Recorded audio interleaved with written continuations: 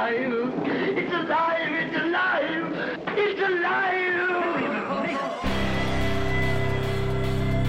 Dominic Lawton can be wild. Welcome to the Bad Movie Cult.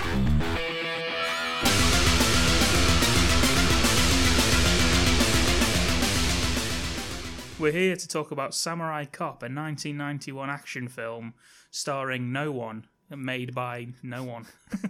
Actually, you've done a disservice to the bad guy. Oh, yes, that's true. Yeah, Robert Z'Dar. That is true. I'm so sorry, He's been Robert. in many, many films. Yeah.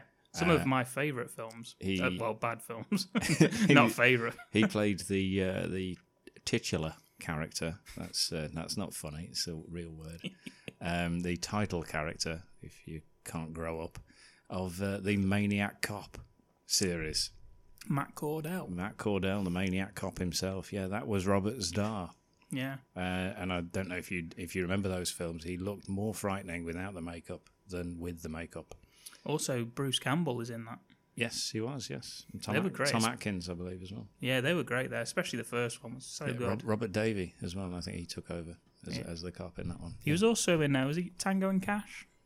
Robert Davey. No. I No, don't no. know. Robert Yes, he Z'Dar. was. Yes, he was he's the guy in prison that he said. I believe the punchline was, "What, you broke that jaw?" Yeah. Because he's got an enormous jaw. To be honest, his face is that of a giant. Yeah. But he's not one, No. and that's what makes it even more weird.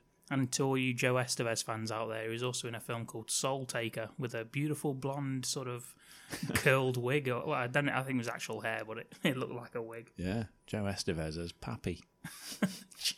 One of the crazy credits that I've enjoyed in my past. Joe Estevez will get a mention in this podcast later on. That is an interesting one. Oh, what a teaser. A Joe Estevez teaser this early on. We're spoiling you this week. Oh, that'll keep you hooked. As we said, it was made in 1991, directed by Amir Shervan, who was Iranian, I believe. Yeah, you may know him from nothing else. Although he did make other films. You were telling me about that. Yeah, there's another one that I really want to see. It's called Killing American Style. Also got Robert Z'Dar in. Yeah, but it doesn't look as good. So I think Samurai Cop's his best look. Yeah. We To just point out, he doesn't play Samurai Cop, but in the film Samurai Cop, Robert Z'Dar has got the best look I've seen. The first thing you see in this film is Robert Z'Dar, and actually my first note is Robert Z'Dar with a beard. Looks great. Yeah, he's got a beard and a little ponytail. Very, very tiny ponytail. It is a little ponytail. It's just hanging in there. Perhaps not worth it, but, it worked for Seagal. He's talking to some Asian guy. I have no idea what the hell they're saying to each other. It's something to do with a drug deal they're about to have, and they give themselves a fist bump. Yeah. That bald guy, I think his name is Uncle Mora. Well, I don't think that's actually true. No, I think it's Okinura. Yeah, whatever. Throughout the notes, I've got him as Uncle Mora. Old Uncle Mora. Yeah, he does appear to be quite old. He's also got an unusual little moustache and beard combo. He's legitimate Japanese, of course, and I'm sure I've seen him in other stuff, but without looking him up, which I've not done. Yeah. I can't give you any direction. If you've seen it, you'll recognise the guy. Yeah, he's got a moustache that starts at the corners of his lips. Yeah. There's nothing in the middle, nothing Yeah. at all. It's almost not worth having. Yeah, and they're at a meeting in, I guess it's Chinatown. I'm sure it's not Japan. It's got to be in Chinatown somewhere. And it's with a guy called Mr. Lee and his troops. Mr. Lee doesn't want to work with a guy called Mr. Fujiyama. Yeah, which is the gang that they're all affiliated with. Yeah. Big Robert. The Katana Gang, as they're known. Yeah, clever. It's clever because it's Japanese, you see. There's a fight scene break out between them because Mr. Lee does not want any part of the Katana Gang. Yeah, because he's like pretty much dead. He's like about 90 years old or something. He's got a little walking stick and everything, and someone else talks for him. That's when we get the first signs of the horrific dubbing that's going to be throughout the film. There's a Japanese guy next to Mr. Lee who says something, and it's just a very robotic voice, and that's because all of the dialogue was done post-production. There was no sound as they were recording.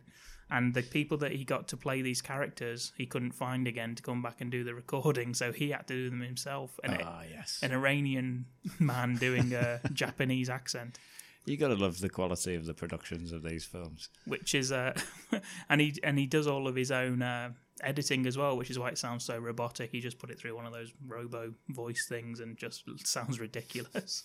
And we get our first look at the choreography of the gun fight scenes, and just terrible.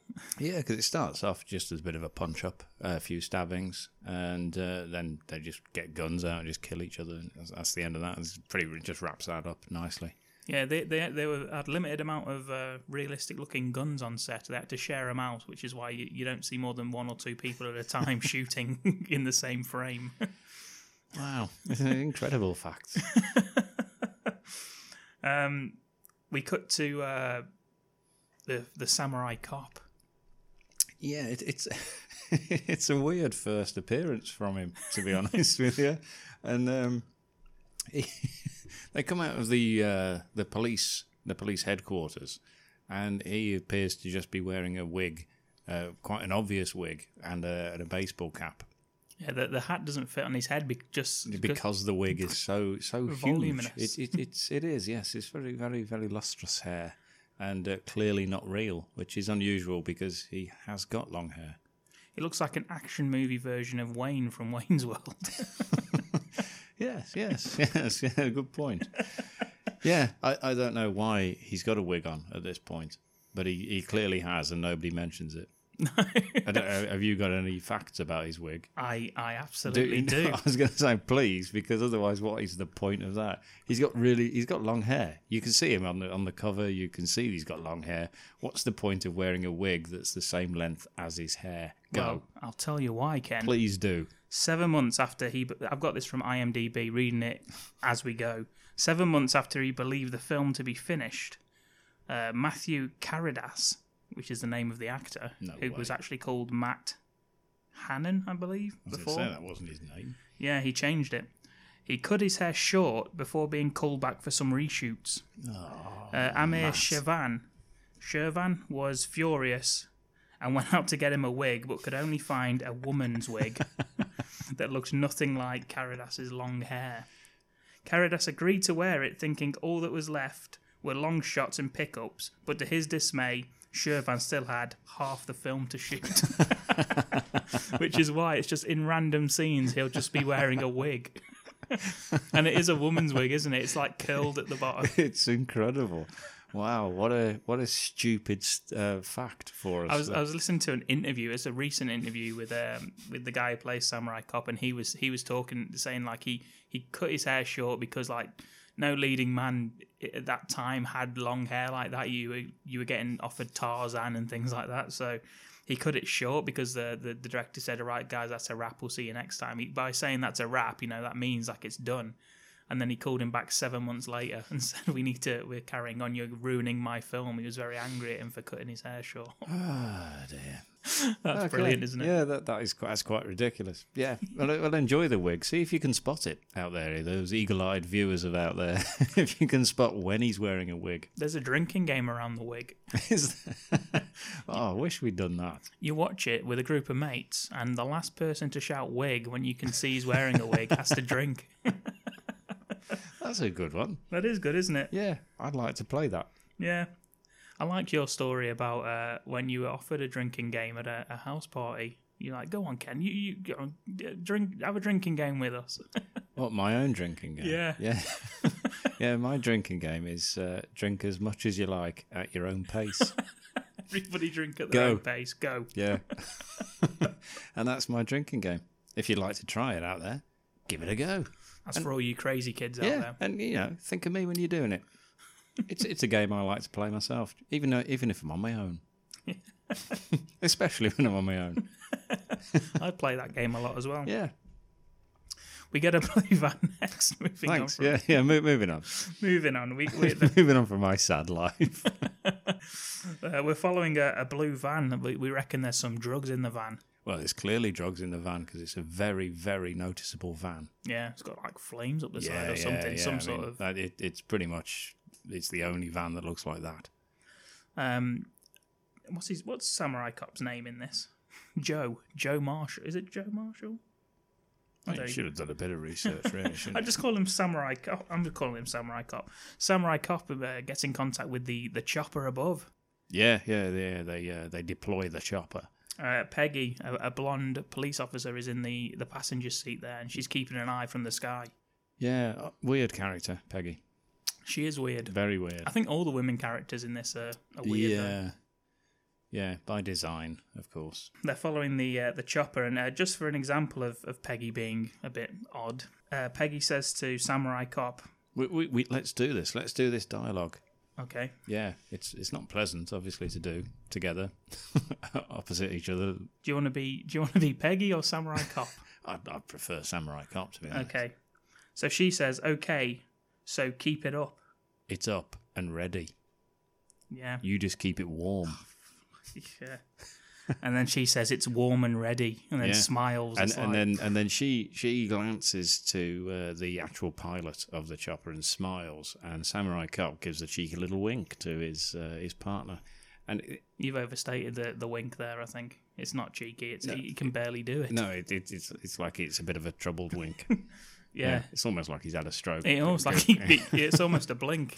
Yeah, but look, check out our banter. Hang on a minute. Didn't at the beginning though, when he's got the wig on, because all that distraction with his wig, there is dialogue. And oh man, I was totally distracted by the wig. No, there's dialogue, and his partner, whose name is Frank Washington. Yes, that's right, Frank Washington. No relation to anyone else ever. They've disowned him. Yeah. He says to him, "Look, I'm responsible for bringing you here from San Diego." Oh yeah. Yeah, and so he's not even a local cop. He's been brought in especially because of his Samurai Cop skills, which we will find out what they are later on. Well, he's been brought in because he can speak fluent Japanese, which we know is absolute bullshit later on in the film. He proves that later by not having a clue what's going on. But so he's not even a local cop, but him and Peggy are immediately engaging in a little bit of sexual banter, and they're obviously then trying to wink about it. Yeah. My question is, they're driving along and they're talking into the radio. They've both got a radio They've as well. both got a radio. Why? I've written that. Yeah, they don't seem to be passing each other the radio. No. Samurai Cop's got it in his hand at all times, but then whilst driving, which I'm not sure if that is protocol. Yeah, but Frank's also chatting into the radio as he's talking to Peggy on the radio. So is there two in that car? Yeah, if you're a Samurai Cop or a partner of one, and you've got a car with radios in it, let us know. Yeah. Or if you fly a helicopter and you call Peggy, let us know. What I like to do in these as well is I like to just give you the full picture of what he's wearing, the Samurai Cop. Oh yeah. Now, Ken, can you remember what he's wearing in this film? It's throughout the entire film, isn't it? He's rocking the double denim. Double denim. He's rocking the double denim with a black leather jacket over the top. Yeah, and black cowboy boots. Yeah, and obviously with his lovely, luxurious mane. Yeah, some of it's really his, and obviously the other bits are beautiful women's hair. I found out later on that all the actors supplied their own wardrobe, so we know what he was rocking in the 80s. Well, he would. There's no doubt about it. Actually, he does get changed, wearing a full white outfit later on. He does. He wears a beautiful white open shirt. Yeah, where he looks equally as beautiful. When he's out stalking a lady, he wears a white shirt. He's an odd-looking bloke. No offence to him, but in some scenes, he actually does appear to be some sort of like male model with his long hair and open shirt and everything. But on closer inspection, when he gets close-ups, he's got serial killer eyes. He just looks very, very. He looks like, kind of like bloodhound eyes, like sad eyes. Maybe there's something missing from his life. Beautiful. There's I don't even think we could do the chase scene justice. No, it's it's awful. They're following a van. The helicopter's obviously overhead following the van. They're driving around in what looks to be a totally different place. And the edit scenes are just like some places look really nice, some places look terrible, no way near each other.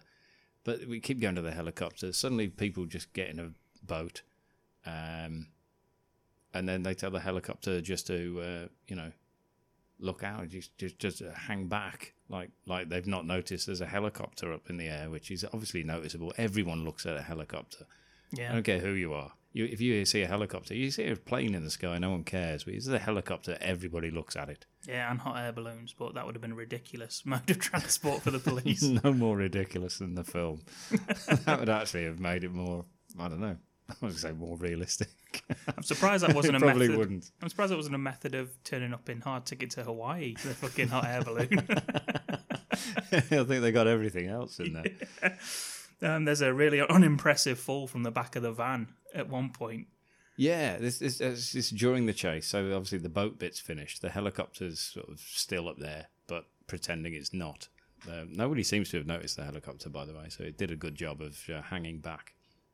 Yeah, so they're chasing each other. They're shooting at each other very, very close to each other as well. So they're right behind the van shooting, which is prompted by the samurai cop who keeps saying, shoot, Oh shoot my him. God.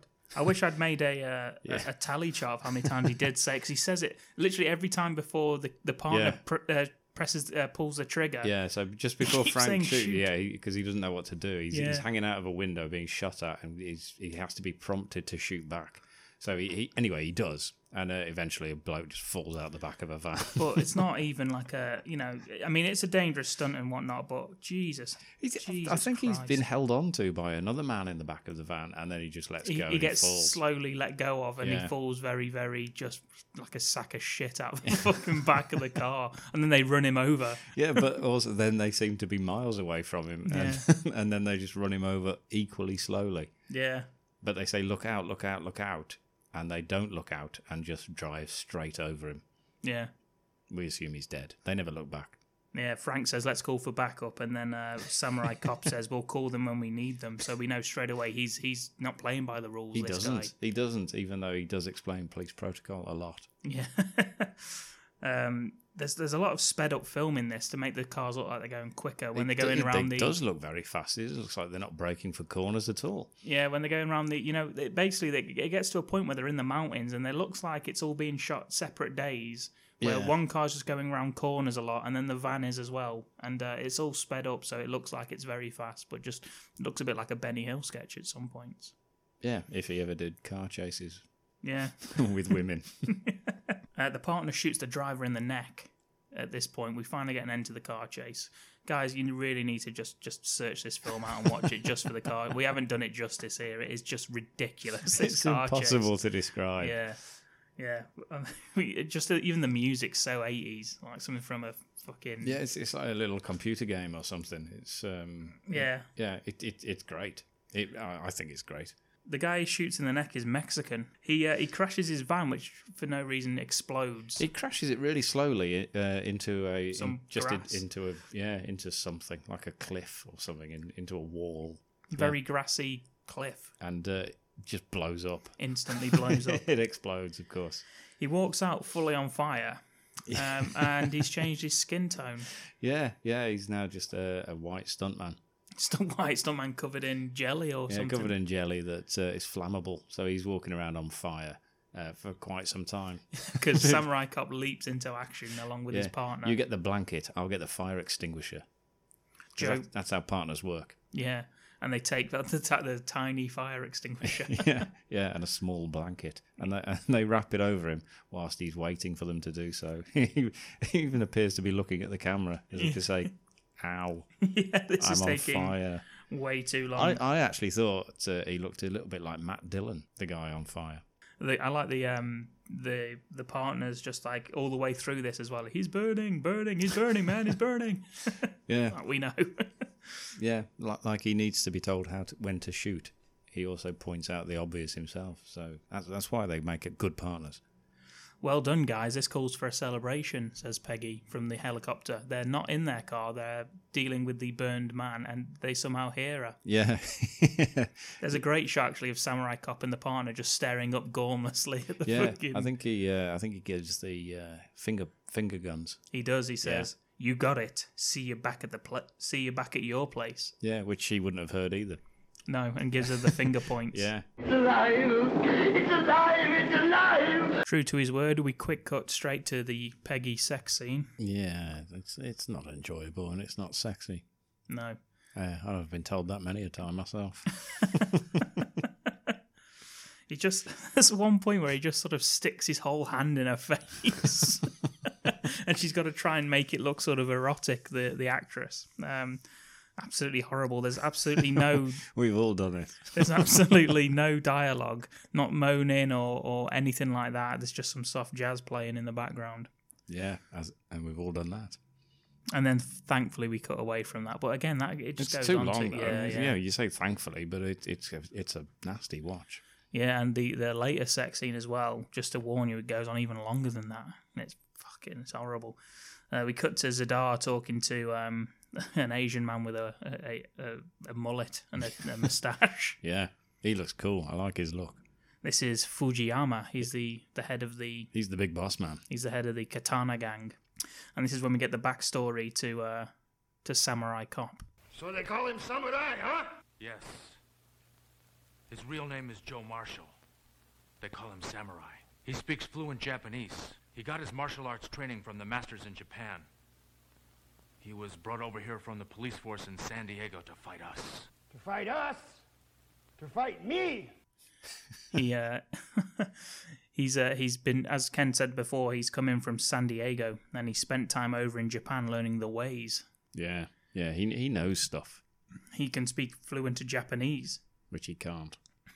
That's the thing. I don't know how he knows that, Zadar. I don't know who his informant is. Probably Samurai Cop. Samurai Cop himself. Yeah, he's like, I can, you know. And Zadar, who is also a samurai, his name is Yamashita in this. Which is never discussed. It's never discussed until right at the end, and I made a note of it saying, what the hell? Zadar's name is Yamashita. Yeah, he's not Japanese. That's all. Samurai? If he's a samurai, what the hell are you? I'll get to know him.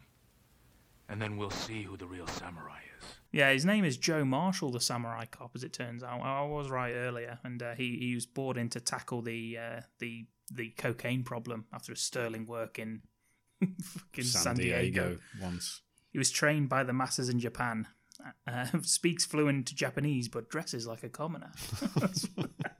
In his double denim. In his double denim. Double denim's not for commoners. We also you can't pull that off if you're a commoner. The thing is, as well, with the double denim, it's the same exact shade of denim. Yeah, it's light, very light denim. It's like almost like a jumpsuit. Yeah, and it would be if he didn't have the big eagle buckled belt. Oh yeah, he's got this big leather belt. He's an all-American hero. And of course, the cowboy boots.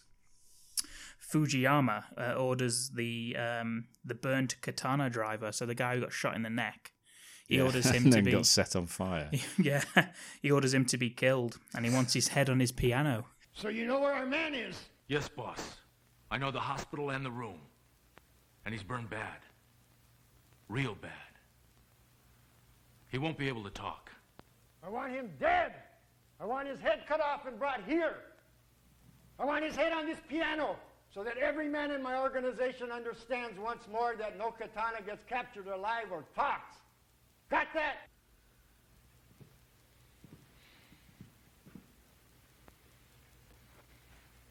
I will bring you his head and I will place it on your piano. I know the real samurai is here. Yeah, he does. Yeah, he shouts that very aggressively. I want his head and I want it on my piano. So everyone can see that, I'm not to be messed with, because that'd do it. Yeah. Only if they're in his house, obviously. It takes ages, and then Zadar gets over to him and he's like, I will bring his head and put it on your piano. Yeah, like, Thank and you. He's like, yeah, thanks then. Thanks for doing what I said. Yeah, if you've not seen Samurai Cop, you would have probably seen that head on the piano scene, because it's quite popular on YouTube. We cut to Samurai Cop telling a story about being in bed with a woman and then fighting some bad guys. What a fucking... Yeah, what a legend. Peggy, however, she's like, no. Yeah. They're getting a little bit jealous behind. But that's when she gets weird after that. Yeah. Yeah, because, she says stuff that's just not right. He starts sort of making fun of some Japanese guy's name, which makes me think he doesn't speak fluent Japanese. Yeah, and they all have a bit of a laugh anyway, because he's like the Joker in the pack. This is when we get introduced to the Carl Weathers character of the film. Yeah, it would have been brilliant. Captain Roma. He wants Samurai Cop in his office right now. Yeah, and they'll go, oh. In trouble again. Yeah, they give each other that look. Peggy and another female cop. One says, in trouble again. And the other one says, what's it going to be today? So we know he's not taking any shit. The police captain or Samurai Cop himself. We actually never find out. We don't actually get a scene of them together. You would have thought it'd go straight into the office, but we don't. It goes straight to the hospital where they're about to question. They go to question the burn victim, which I love because when they go and question him, the nurse says, "Oh no, he won't be able to speak for like 3 weeks. He was fully on fire." He's head to toe in bandages. His entire face is bandaged up, but he's still managing to bleed through it all. Yeah, a bit of a wasted trip, really. You probably should ring ahead and ask if he's even conscious. They just turn up. He's a poor guy. He really is. Although he's been looked after by a fantastic Beat Bobby, a cop. Yeah. Who's running security on the door. He's very enthusiastic, this guy.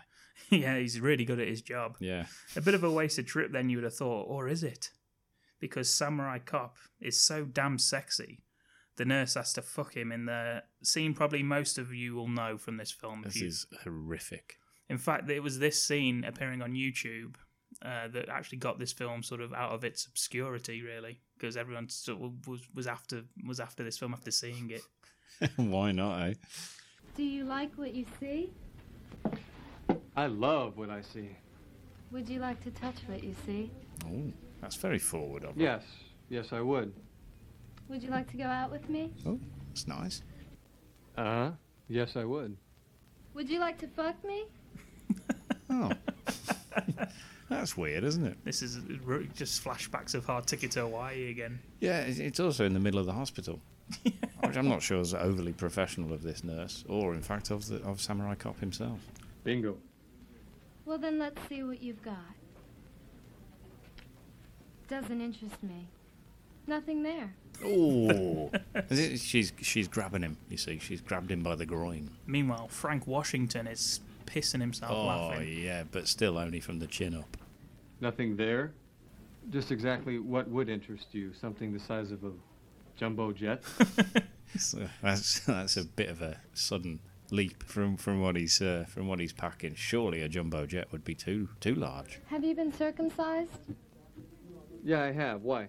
Is this still flirting or is it a physical now? I don't know. Maybe she's just gone back to being professional. Yeah. Well, your doctor must have cut a big portion of it off. I mean, circumcision's less painful than this scene. No, he was a good doctor.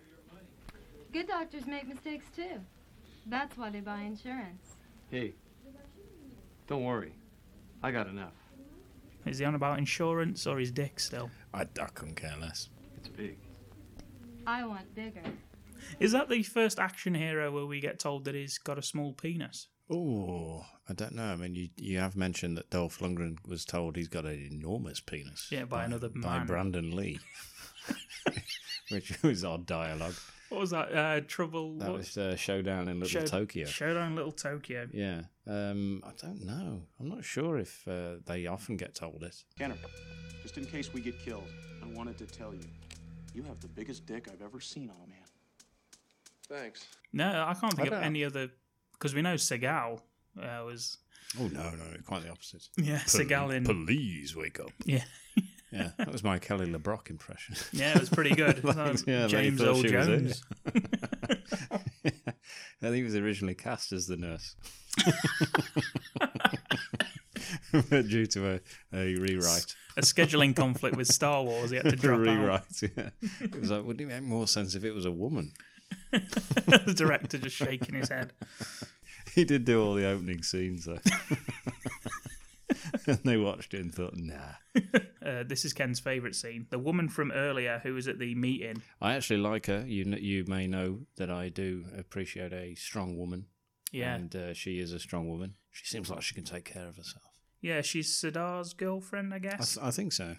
She comes in wheeling a bin on a cloth-lined trolley, and the guard stops her, and she says, this is what she says, I have to change the trash, is that all right? what the fuck does change the trash mean? Just swap them over. Just put different trash in. So that's useless. But Yeah, well, he says that's fine. that's enough for him, yeah. He's like, fair dues. And and just absolutely brilliantly, she takes the cloth off the trolley and She goes in the room. She goes in the room with the Burns victim, who's obviously still motionless and bleeding. And she removes the cloth from the trolley and reveals Robert Zadar. it's fucking Robert Zadar crouched in a fucking trolley Crouching in a trolley. with a samurai sword, dressed as a doctor. And inexplicably dressed as a doctor, even though he's been sneaked into the room in the first place. It's like, It's as if why would he be dressed like that if he wasn't going to be seen? I'll tell you why, Ken. Because if the cop had lifted it up, he'd have been like, "Oh, thank you, nurse." Just pretended that's how he gets around. Yes, that would have explained it. Thank you. I accept that explanation. And I tell you what, Ken, if you want to kill someone stealthily, what you do is you hack at his neck with a fucking samurai sword. Is what you do. It is what you do, yeah. But you're dressed as a doctor, so even if should the guard have come in whilst he was doing it, being dressed as a doctor would have made him think, oh, that seems just like procedure. Yeah, not a silenced pistol, not maybe the pillow over the head and smother him. He demanded the head. He demanded the head on his piano. You're not going to get that if you just smother him. I mean, you could cut his head off after he's dead rather than while he's alive. He's a Burns victim. He's not speaking. He's wrapped in swaddling cloth. The head seems very light. I mean, Yeah, it's very easy to take off as well. Yeah. Just have burnt it right through to the... Because the samurai sword isn't really a hacking, sort of sawing weapon, is it? No, and he gives no sort of, like, swiping, does he? No, I mean, No. it wouldn't have probably looked as good if you just see Zadar with his jacket off sweating as he's trying to cut this head off with this samurai sword like 5 minutes later. Dr. Zadar to you. Sounds like a fucking James Bond villain, that does. Anyway, right, he cuts the head off, they wrap it all up, and then he just climbs... he climbs back into his trolley. It's my favourite scene of the film. She takes the cloth off, and he's just there. He's just in the trolley. So what the hell? He's a huge man. He's massive. Just his head is massive. His head alone weighs 100 pounds. Just going back to the head, they throw it in like the waste bin, and it makes no sound. It's just like made of fucking styrofoam or something. Oh. Anyway, he climbs back into his trolley. I actually forgot that he climbs back in the trolley. I thought they just left. She covers him up and wheels him away. Onwards, nurse. Back to the elevator. Fuck.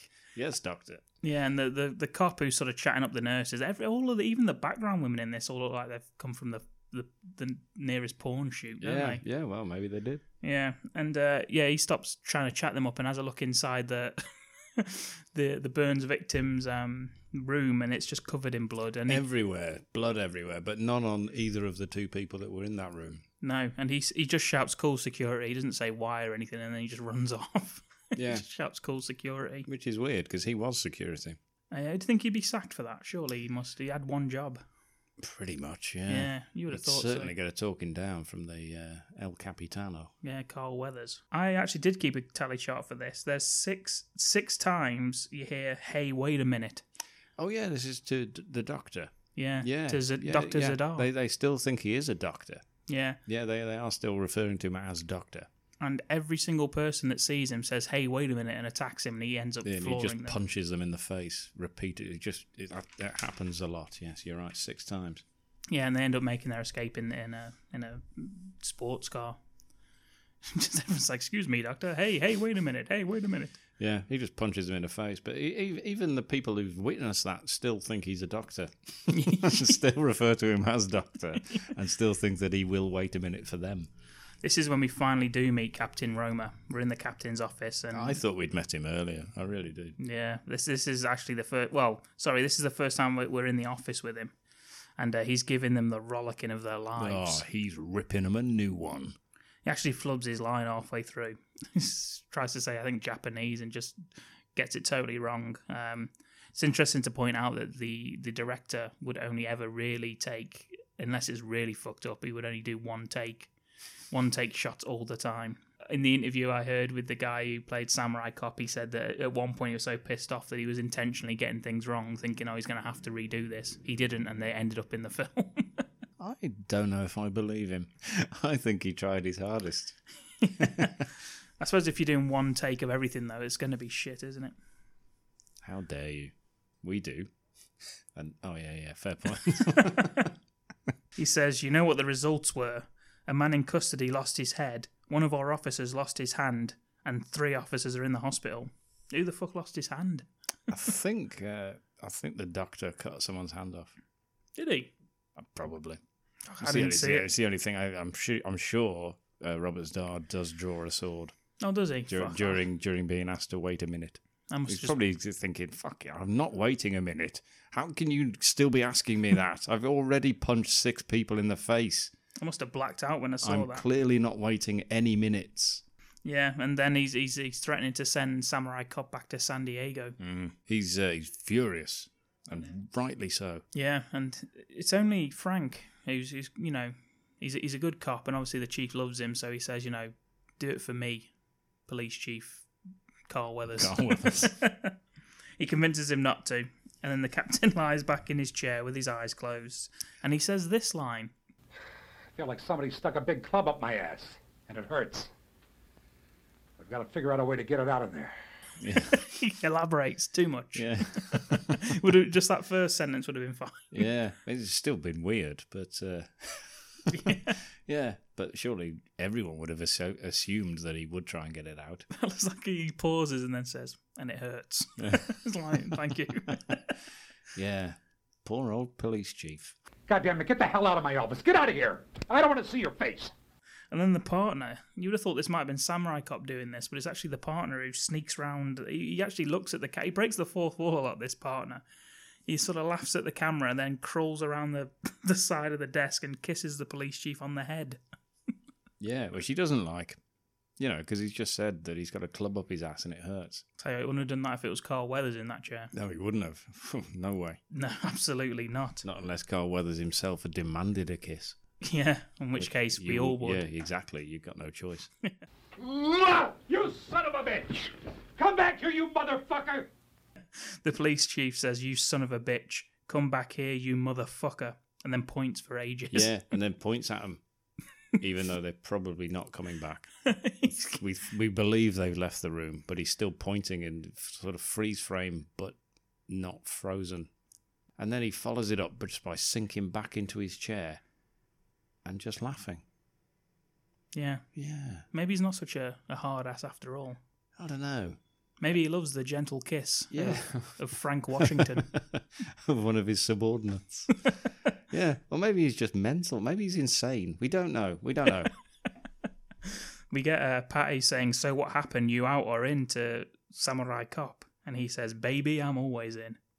Yeah, again, you see, he just can't resist his sexual innuendo / harassment.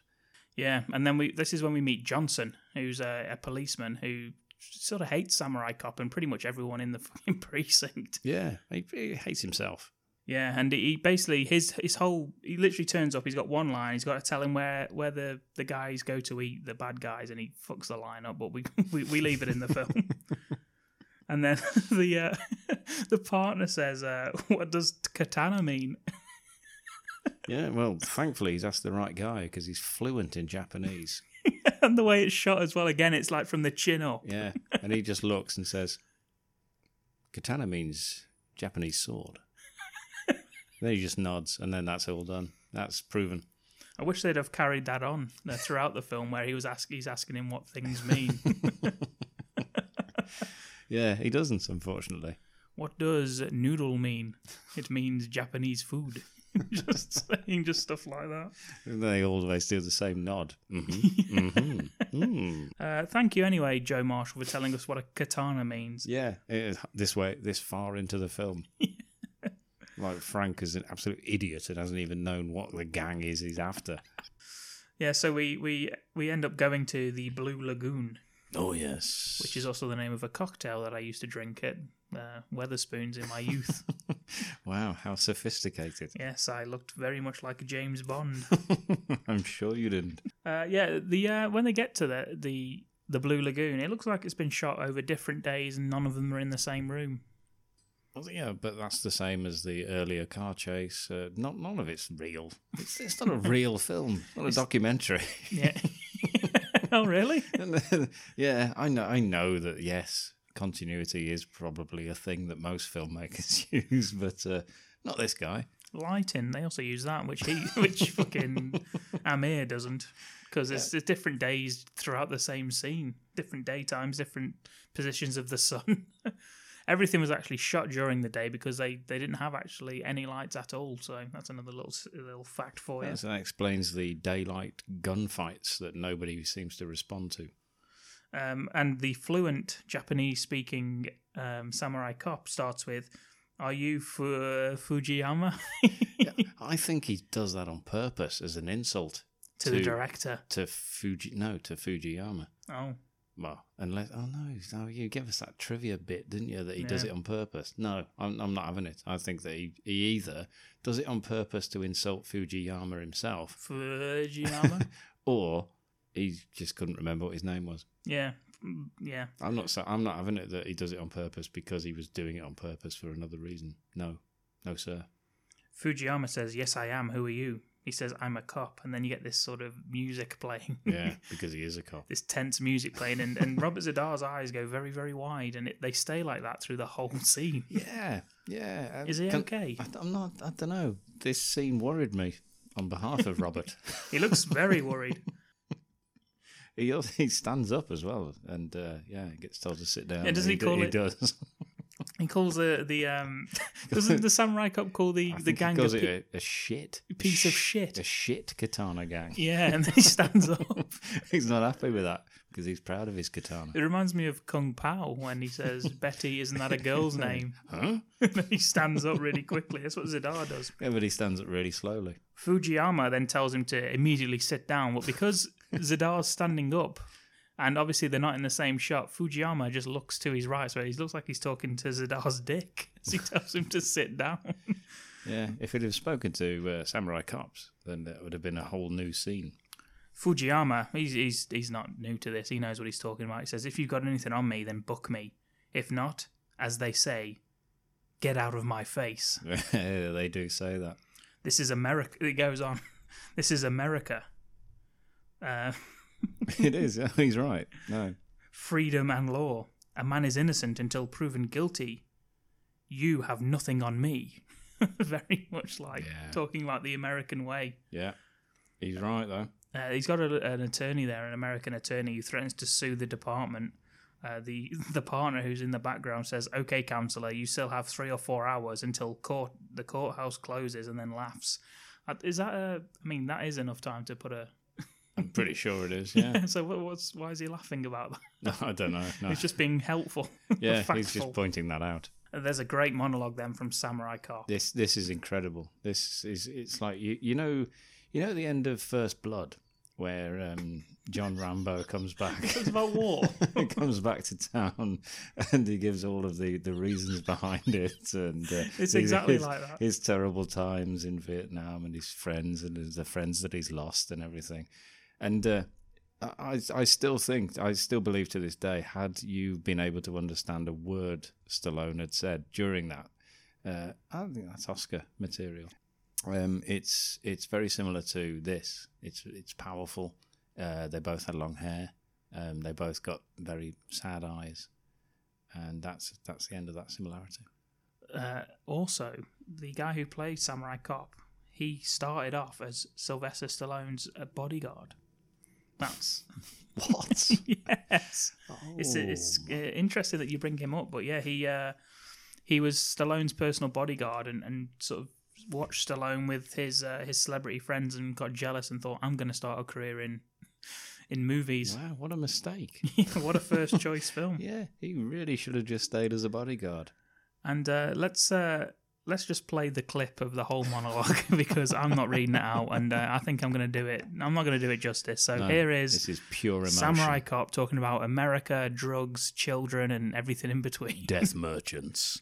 Now I'm telling these son of a bitches that we respect the Japanese of this country, who are honest businessmen. And yeah, this is the land of opportunity for legitimate business, not for death merchants who distribute drugs to our children through schools and on the streets. Now I'm telling these motherfuckers that if they continue killing our children to make their precious millions that they deposit in their secret Swiss bank accounts, Counselor, before your lawsuit even gets off the court clerk's desk, I'll have their stinking bodies in garbage bags and ship them back to Japan for fertilizer. Got it? And you too. So there you go. And while he's doing that, while he's delivering that speech, we get closer and closer to his face, and we're already pretty close. It's a very powerful monologue. I think you'll agree with that. I don't think anyone can disagree. Yeah. Even Stallone, perhaps, he's get in contact with his old bodyguard and say, "Hey, well, I thought he was in the room. Yeah. That was just me." Yeah, you get the feeling that the director who wrote this was nodding at himself as he was typing this into the... You get the feeling that he thought this was going to be the main monologue of the film, and oh man, it goes on for 8. I mean, what were the guys doing around the table as he was saying this? Yeah, I bet they were shocked. But they couldn't believe that he'd got so much detail on their actions. He knew everything. He even knew about their Swiss bank accounts, and they were secret, as he mentioned. Yeah. So how the hell does he know about them? My God, this guy's good. There's an awkward silence after that, and rightly so. he looks at them. There was when I watched it. And then what do you follow that up with? You follow up with a bit of flirting, because he says, "By the way, what's an all-American girl like you doing with a geek like this?" Oh, Fujiyama's not going to be happy with that, with geek. Yeah, and she's been eye-fucking him the whole time he's been there, hasn't he? Because obviously he's on... No, he's him, isn't he? He's got long hair. Yeah. He's a beautiful man. Yeah, double denim, long hair, leather jacket, flight jacket. Why wouldn't she be looking, going, oh, yeah. And you're thinking of leather jacket, it's like the pilots used to wear in the 1920s. Yeah, it's not like a biker jacket. No. And then he winks at her. Again, he can't wink. He's not good at that. I tell you, who can't even blink at this point is Robert Zadar, who's still doing the same face. Cuts to him and he's just staring. He's very angry. Or maybe not, I don't know. Yeah. He's got no expression whatsoever. They leave, not before the partner. Again, he has I don't know how long he's been thinking this one up, because he laughs like... He laughs like it's the best joke he've ever made. "Hey, counsellor, we'll see you in court," and just laughs his bollocks off. And that's it. And then just put head fully back, laughing. We can see his teeth, everything. Oh, he loves that one. Nobody else reacts. Yeah, since the 3-hour window thing that he said before, he's thought of that, and he's been saving it until just the right moment. Yeah. And it's a good way to end that entire bit. There's a really weird bit. This bit makes no sense, and No. it never has. I thought I dreamt it the first time I watched this film, but I watched it again, and no, it's really in the film. Yeah, there's like a Camp Costa Rican waiter.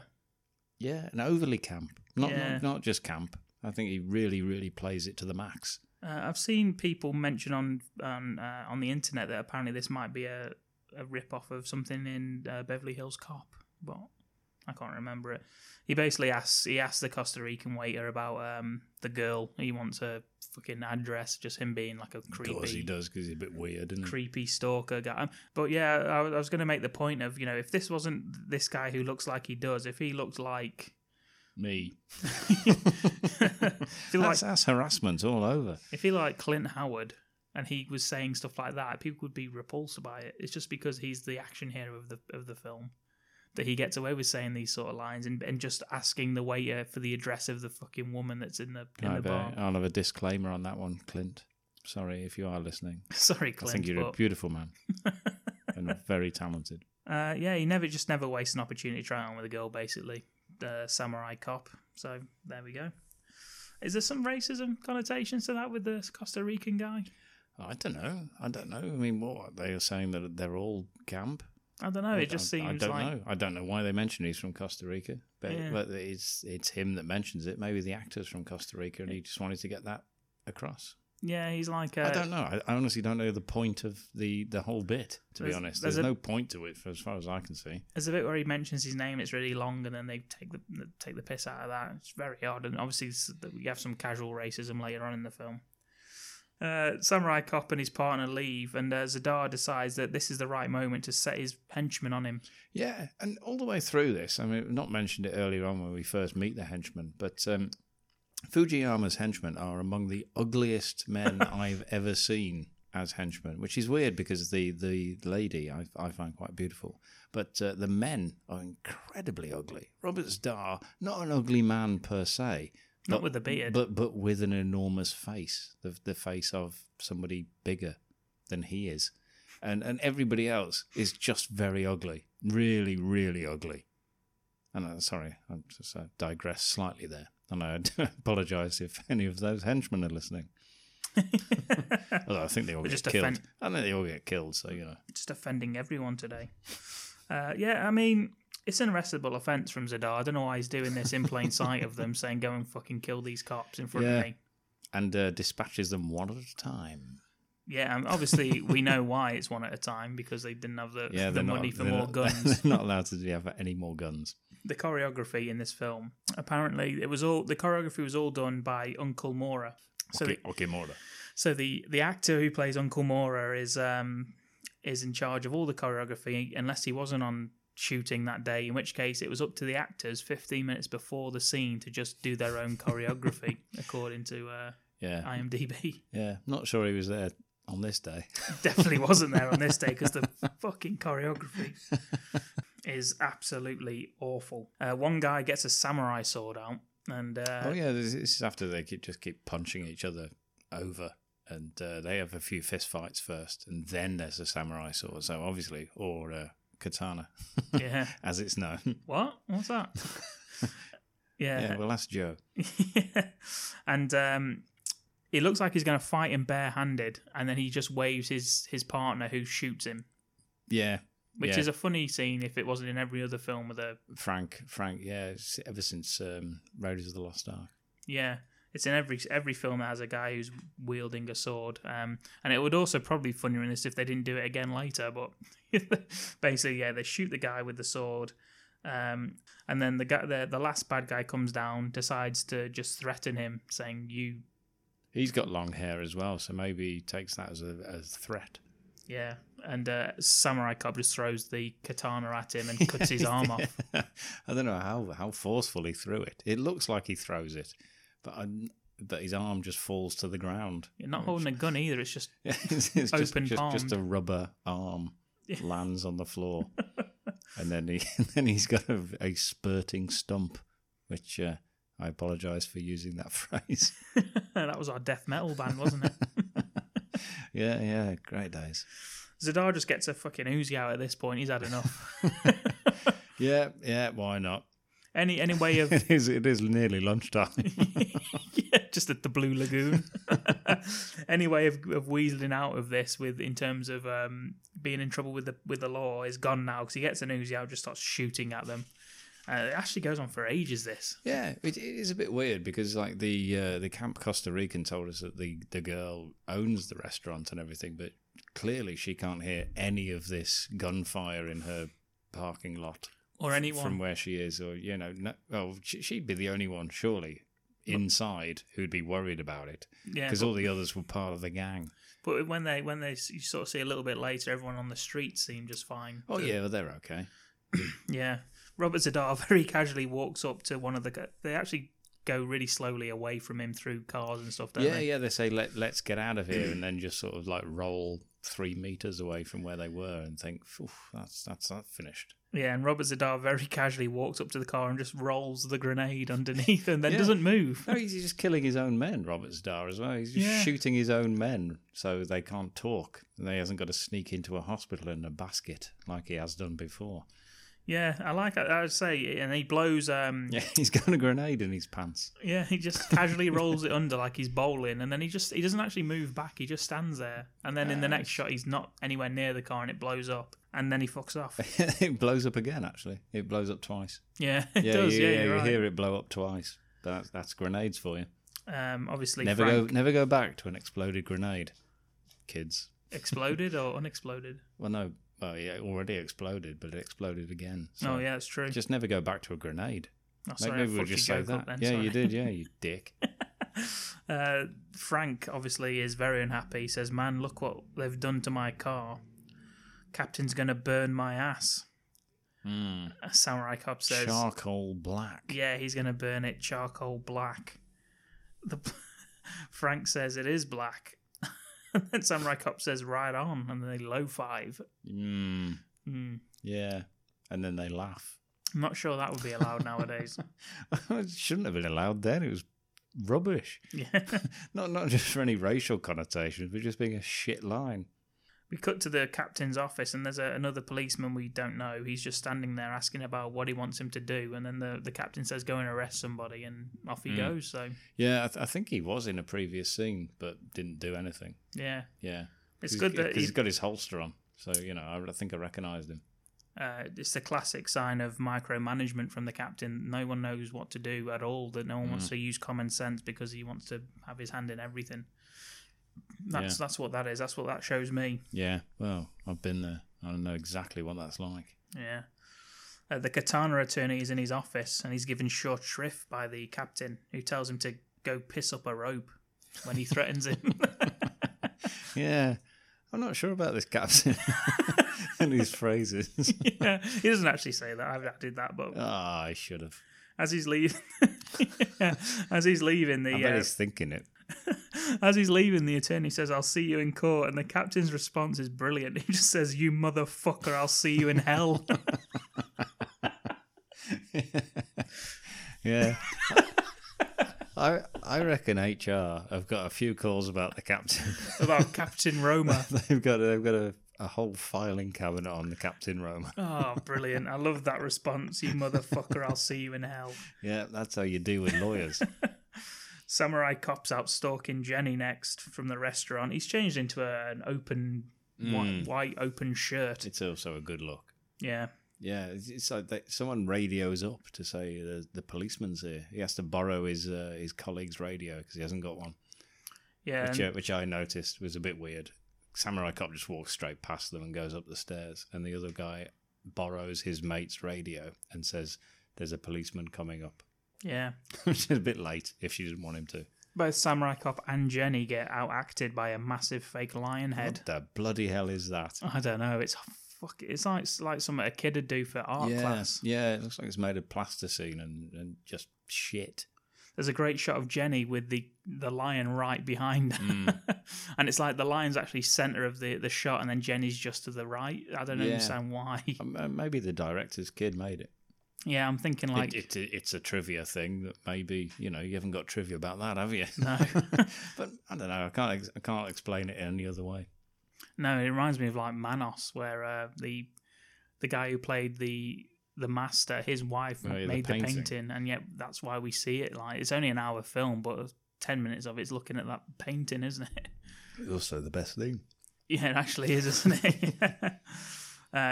Samurai Cop's so fucking creepy at this point. He won't take no for an answer for a start. She says, "No, I don't want to go out with you," but he keeps fucking pestering her. And then she says, and then he's like, "Okay, what about Sunday?" After he goes through every day of the week, like fucking Craig David. He jumps to Sunday. He misses out Saturday altogether, which is odd. I thought it was odd. But yeah, he does. He just misses Maybe he's Saturday. with Peggy on Saturday. Yeah, exactly like Craig David. Exactly. And Craig David, by the way, did he have a week off or what? What hours does he work? Craig David? Yeah, in that song. I don't know. Has he got time for all that? Maybe he's Does his he own work boss. four on, 4 off? Is he? Yeah, It's a whole week though, isn't it? Well, yeah. So what the hell? What the hell's he doing? Has he booked holiday? Must have booked it. Yeah, he must time in lieu. He must have worked his hours, hit his targets. Yeah, I suppose. Fair play to you, Craig David. Yeah, if that is what happened. Obviously, if you just pull in sickies, shame on you. She says no because she's going to church on Sunday. He asks where she goes to. She tells him for some reason. This is just... I mean, again, if this was Clint Howard, sorry, Clint, she wouldn't be telling him what fucking church he goes to. And he says, "Okay then, I love that church. I'll see you later." We get another fight scene as he's leaving the club. He's gone upstairs. And there's a guy with a baseball bat. I don't know why they've given this guy the baseball bat. He tries to do this, like, swinging it around his arm and stuff. And very, very slowly. Oh, my God. Yeah, it's like he's never even touched a baseball bat before. I have never attempted that trick he's doing. I think I could do it better than that guy. I have. Yeah. I have, and I definitely can. Yeah, that is just fucking awful. There's Yeah. I'm doing it now in my head. Oh, yeah. Oh, I thought you'd... No, not literally doing it now. No, you'd be able to see. I haven't got a baseball. I don't bring baseball bats to these things. Unless you sting. Well, yeah, but I'm not. Yeah, from the police. Not yet. One of the guys runs off from this fight, and then he falls over just a totally flat surface, and he falls. God, it's the same car park as well, isn't it? Yeah. It's the same car park that was the hospital car park, the Blue Lagoon car park. It's just the apartments that they were all staying in, I think. Yeah, the office that Jenny's in is the same as the hospital. It's just the same car park. The same as the fucking... Everything's the same, except there's a massive lion head. Yeah, I mean, Catherine Bigelow must have been watching this chase scene and added it to Point Break. Because there's a lot of... actually, in this film, there's a lot of running around just neighbourhoods through people's gardens and stuff. And they do it here, except this guy falls over in the car park on a totally flat surface, which is when he says Uncle Mora sent him. No one... His name's never been mentioned before, so even Samurai Cop says, who the fuck's that? But obviously not in that way. And he says, I need an address, and then cut to them all outside of the house. Literally a quick cut. Yeah, because, I don't know, he must have given it up. That's my intellectual gain from that. He's given up the address. Yeah, so picture this. You've got a scene. You've got Samurai Cop. You've got their partner. You've got Johnson, the sour-faced other police officer. And then you've got Peggy as well. She's standing there. Samurai Cop talks about his partner's ass being black again. Yeah, mention it again. And the partner says, this time they'll probably cut my dick too, huh? And then Peggy says, you better come to my house then before you go to the captain. And the partner says, for what? And she says, you best use it before you lose it. To which they all laugh. Yeah. See, that's the first part of Peggy just being a bit weird. Yeah, that's not the first part. Well, no, obviously. This is the most outrageous. But it's like in what she's saying. Yeah. Because obviously Samurai Cop's right there. Yeah. You know, I mean, what if he feels a bit of jealousy? What if there's pangs of jealousy there? But he just laughs. Yeah, because she hits Samurai Cop earlier, doesn't she, for saying that? For saying something. She looked a bit jealous. But now she's just openly slutty. Yeah. And they're also shouting this to each other. I had this image of the bad guys looking out the window like, there's fucking... What are these people talking about dicks for? There's policemen outside talking about their dicks. Again. Yeah. There's a great cut to the stern-looking officer once they're laughing as well. It cuts to Johnson. He's just got his hands on his hips, just looking pissed off. He's not happy. Never has been. Samurai Cop cuts the shit and says, all right, Johnson and Peggy, you go around the front. Me and Frank will go around the back. And then she forgets that instantly, says they've got nothing to do, and offers some sex to Johnson. Yeah. Yeah. She actually says, let's fuck. Yeah. Which he says, shut up. Yeah, calm down, Peggy. And then, like, she laughs a bit. Weird. Just weird. Now she's, she must be on heat. But that's I like the way you said that. Well, yeah, that's the second time in, like, the space of a minute that she's offered a different person some sex. And Johnson's like an old man. Yeah. That's why he told us to shut up. Yeah. He's having none of it. Yeah. He's a family man, Johnson. I'm bringing Point Break up again here, Ken. Please do. Do you know in Point Break where they go and, when Anthony Kiedis is there, the surfer guys who they think are the presidents at the beginning, they go to the house. This kind of happens here where they creep up on the back door and they see Uncle Mora in bed in his little pants with a lady. Oh my God. A little lady. Not little. It's not a midget. Have we finished the comparison? Yeah, that's where it ends. But so you just wanted to mention Point Break again? I do. Yeah. I was actually watching it, thinking, God, I wish I was watching Point Break instead of this. I saw it at the cinema. What, Point Break? Yeah. Fucking hell, that's good. Thanks. One day I'm going to say something like, I saw that at the cinema, and that's going to be good. I don't think that's ever going to happen again. Yeah. Not in this world. And Samurai Cop says he's fucking, and the last time he's going to, and the partner says they should let Uncle Mora have his last fuck. It's like, that's where the hell did you train? Yeah. That's what I'm thinking. It's it's a nice sentiment. Yeah. But they would also just be watching, which is not a nice sentiment. That's basically just saying, let's watch him do that. Yeah, and Samurai Cop says no and yells police before actually seeing if the fucking door's unlocked. Yeah, because it's not. He says police and then runs up against the door and can't open it. And the door is locked, and Okinura just runs off in his pants. One guy doesn't take the safety off his gun. It looks like he starts and he looks like he's shooting, but there's no noise coming out of it or anything. So Samurai Cop just kills him instantly. Then there's a chase through the neighborhood, like Point Break. There's lots of shouting of freeze as well, and then instantly just shooting people, which I'm pretty sure is not what you do when you shout freeze. You give them an opportunity to freeze first, and if they don't, then it's fair. But they shout freeze and then shoot people dead instantly. They're shooting at the same time they're shouting it. I was going to say, sometimes they do it at the same time. Yeah, which is a bit weird. Ken, you might know this. Do Japanese gangs often have heavily guarded bases in the suburbs? Because that's what's happening here. Yes. You see people on the roof with guns and stuff. Yes. Yeah. And yet the surroundings, when you see wide shots, they're all just it's where you least expect it. It's like You've got the right to bear arms. They've embraced the American way. I'm thinking about, like, wouldn't it be better, The Burbs with Tom Hanks, if one of the houses just had loads of Japanese guards just standing on the roof? It'd have been a different film. Maybe. Could have been a spin-off. He ends up catching Uncle Mora after he takes a lovely, picket fences, flower beds. Beautiful scenic run. Yeah, and he's unarmed and he says, "You're going to shoot me or fight me like a man." And of course, he puts his gun down and they go hand-to-hand combat. For about 20 minutes. Yeah. Uncle Mora throws up a lot of classic Japanese stances. Oh, he's a trained man. I mean, that's why he did the choreography. He knows what he's doing. And my God, it goes on for ages. Yeah. Samurai Cop's wig comes off at one point. Yeah, he does. Yeah, he pulls it off. Then he pulls his wig off and then sort of puts it back on because he realises it's come off. That's a good scene, actually. If you can notice that. He does it quite quickly, but it's still noticeable. Very noticeable. Yeah. He gets some little tiny knives out of his waistband. Yeah, this is after they've been fighting for a good 5 minutes, and they keep getting the upper hand on each other, doing a bit of a chokehold, holding each other's arms, wrist locks and stuff like that they just break out of because they can't be bothered.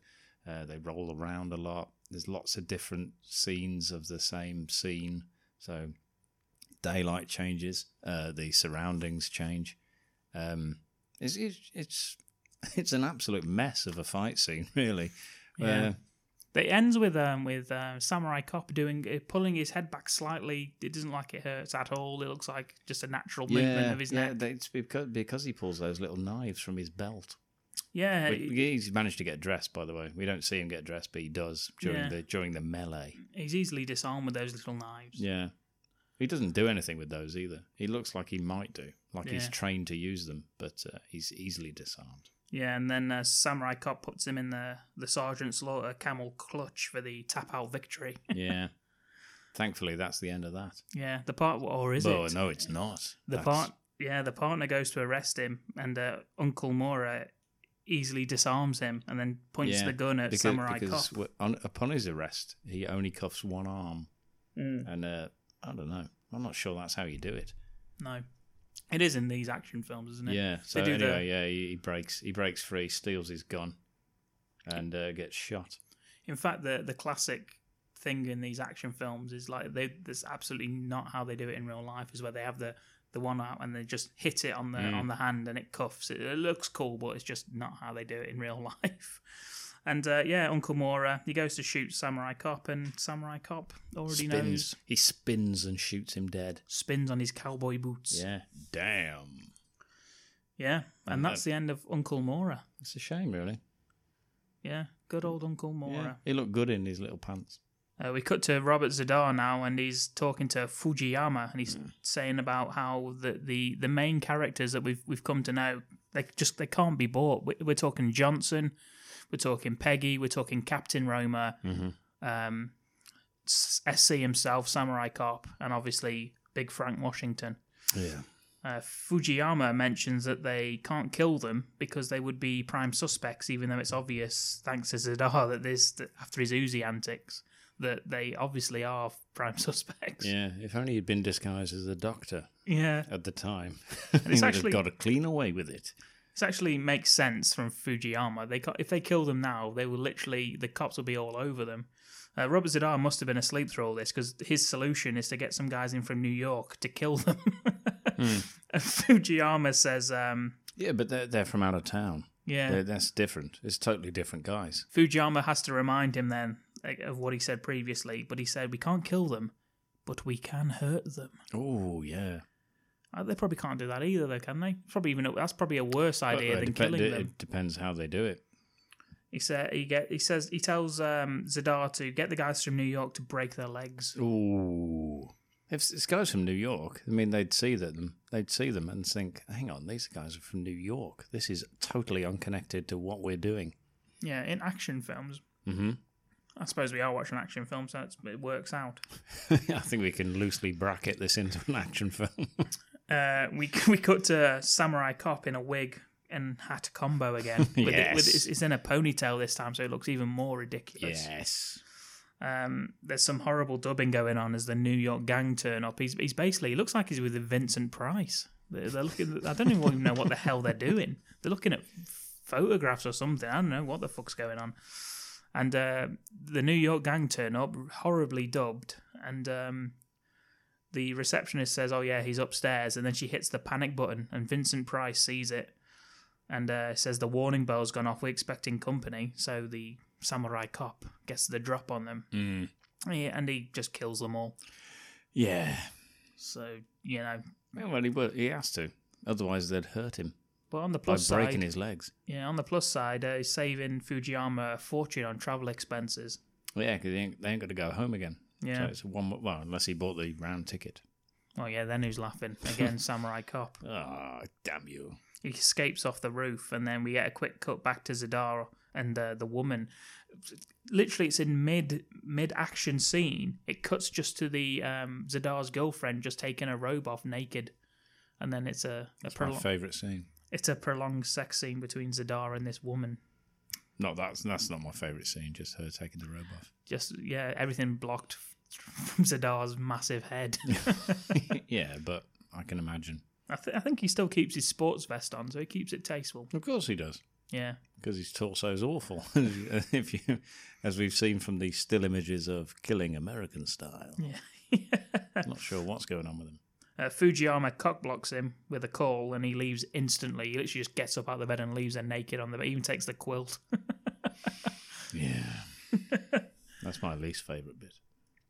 You'd have thought with everything going on as well, Ken, that Samurai Cop would be busy doing shit. You know, he's just had an attempt on his life. He's not safe anywhere. He's having attempts on his life all over the place. Yeah. And from many different angles. But he does have time to go to church. Of course he does. Because we know what he's after. He's not after redemption. Yeah, he's after Jenny. We go back to... He tells her that he's going to take her back to the police station. He just takes her home. Yeah, because he's a perv. That's what... That's similar, actually. That's what Ted Bundy used to tell women. He was going to take them to police station. Again, and look how that turned out. Fujiyama finds out that Jenny, who's his girlfriend, I guess, has gone back to Samurai Cop's lair, and he just gets rid of that whole plan of, well, what if they think it's us, and just says to Z'Dar, go and kill them. We get then a series of really horrific scenes, followed by nice scenes of them just lounging by the pool and having dinner and stuff. Yeah. It's very, very odd cuts. Jenny says, wow, you shouldn't have gone to so much trouble. I had a little look, Ken, about this dinner that they're having. Yeah. There's a bottle of wine on the table. Ooh. Apples and grapes. Uh-huh. A whole cooked chicken. Yes. And a pot of what looks like vegetables in water. When's he made that? Well. When's he prepared that? Samurai Cop boasts about killing his neighbour's chicken. Straight away. He says, if this weren't my neighbour's chicken, it would be free. Yeah, he says that he jumped over the fence and killed his neighbour's chicken. Hey, that used to impress women. Johnson, we go to Johnson's house now, and his wife gets her tits out whilst being interrogated. Yeah, which seems reasonable. Johnson, of course, is the old guy. Yeah, who's got a very young wife. Yeah, that turned down Peggy's request just to fuck in the bushes of a stakeout house. Yeah, and actually, it was actually quite shocking that Zadar just fucking kills his wife. Yeah, it was unexpected. It was unexpected, especially after the tits. Yeah, you'd think he'd just be, fair dues. Yeah, just fucking kills her, and then Johnson rushes him, and he gets stabbed. And he gives a fucking great line reading of her name. Her name's Sally, and he says, he's like, Sally, and then falls over. Is he dead? You never see him again in the film. Poor old Johnson. Yeah, well, you got to look after your Johnson. Yeah. Yeah, you can't fight without your Johnson. No. I don't know if he's dead or not, because you never actually see him for the rest of the film. He gets stabbed in the shoulder. They don't find out where Samurai Cop lives, because the whole reason they're there is they're asking Johnson, where does he live? And he says, I don't know, I don't even really like him. Never mind know him. He says, I don't know, why don't you ask someone else? Yeah. What are you doing in my house? It's a good point. Let me kill your missus, stab you, and then we're going to leave. Yeah, nice tits, by the way. Thank you.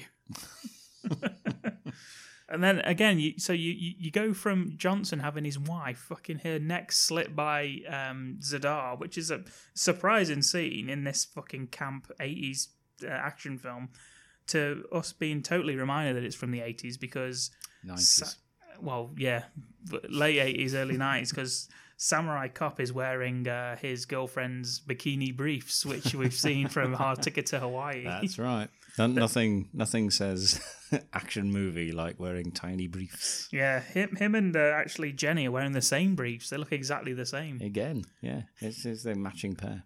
Yeah, nice little kiss on the beach. Cut to the partner. On the where, sorry? Beach. Oh, right. Oh, sorry, yeah.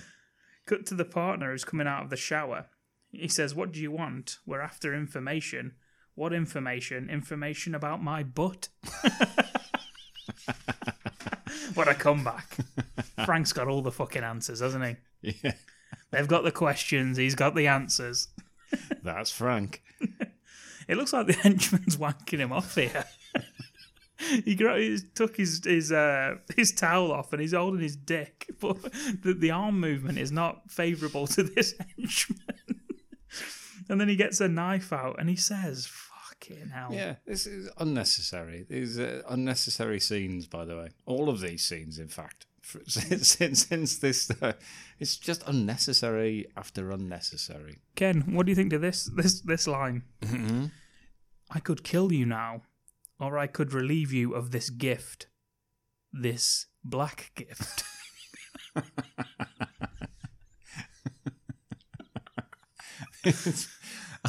I don't know. I don't even know. I don't even know if it's right we can laugh at that line. Oh, God. What choice does he give? I mean, what's the answer to the options? All I'll say, it's an odd time to be complimenting him on his dick, isn't it? It's sort of like... I don't know. From what we know of Frank, he's probably thinking, oh, yeah. He's probably nodding at the camera. He's like that. Do you reckon Frank measures from the ground up? Poor Frank. If you've not listened to our Hard Ticket to Hawaii episode, that won't make any sense. No, I say poor Frank, but at the same time, sounds like he's doing all right for himself. Yeah. That's probably the worst compliment you could get for your penis, isn't it? Well, at that particular moment. Yeah. And then he comes up with an ingenious idea. He tells them that Samurai Cop's address is in the closet. The guy randomly goes in, starts removing coats and looking through the pockets. And as he's doing that, Frank gets some scissors and stabs the guy in the neck. The other guy is absolutely useless. He's got a gun and he's just shouting, "Leave him alone!" Yeah, because I don't know. Maybe he's never used one. Like Yolanda from Pulp Fiction. He's not allowed a gun. Jesus Christ! He just keeps shouting, "Leave him alone!" until fucking Frank just takes the gun from the other guy and shoots him in the head. Yeah, does absolutely nothing. Puts us all out of his misery. Yeah. And then all of this action is just intercut again with Samurai Cop and Jenny having a great time in the pool where she jumps in and he's judging her on a cannonball technique. Yeah, that's romance for you. The best is saved until well, actually, before that, after he's killed the two guards, the two hitmen that come out for him, he rings Samurai Cop to warn him that people are after him. He only rings once, and he doesn't pick up. He's in the pool, and that's it. Yeah, he's like, oh well. Yeah, well, I've tried. He'll get the message. We get Zadar and his friends creeping around Peggy's house like fucking Joe Pesci from Home Alone. They're all just staring in windows and creeping around. And then... how Robert Starr is creeping around anywhere with a head that size, I don't know. This is actually just a fucking brutal scene because she's cooking up a shitload of oil in a pan for some reason. Yeah, I don't know why. I don't know what the hell she's going to cook in there. And she gets spread out onto the table and he just pours the hot oil onto her stomach. Yeah, you don't get to see it, but it's still... It's brutal, that. Again, it's unnecessary. It's like suddenly Robert Starr's taken a lesson in cruelty. Yeah. I mean... and brutality. And he suddenly thought, well, why not? Yeah, because this film up until then has been very campy, very... Yeah, a bit of a laugh, people rolling around, and we've had an arm cut off. Yeah, and the actress who plays Peggy does a decent job in this, but it's just fucking so out of place, this scene. Yeah, she looks like it hurts. Yeah. And I don't know whether he was really doing it or not. Yeah, maybe he was, yeah. And then she tells him where Samurai Cop lives, and then he pours the rest of it on her as well. Yeah. Imagine that. Fucking hell, that'd be painful. Yeah, I'll stop doing it if you tell me. Okay, then it's here. Haha, only joking. Dead. What I do want to know is how does Zadar know where all of these people live but not Samurai Cop?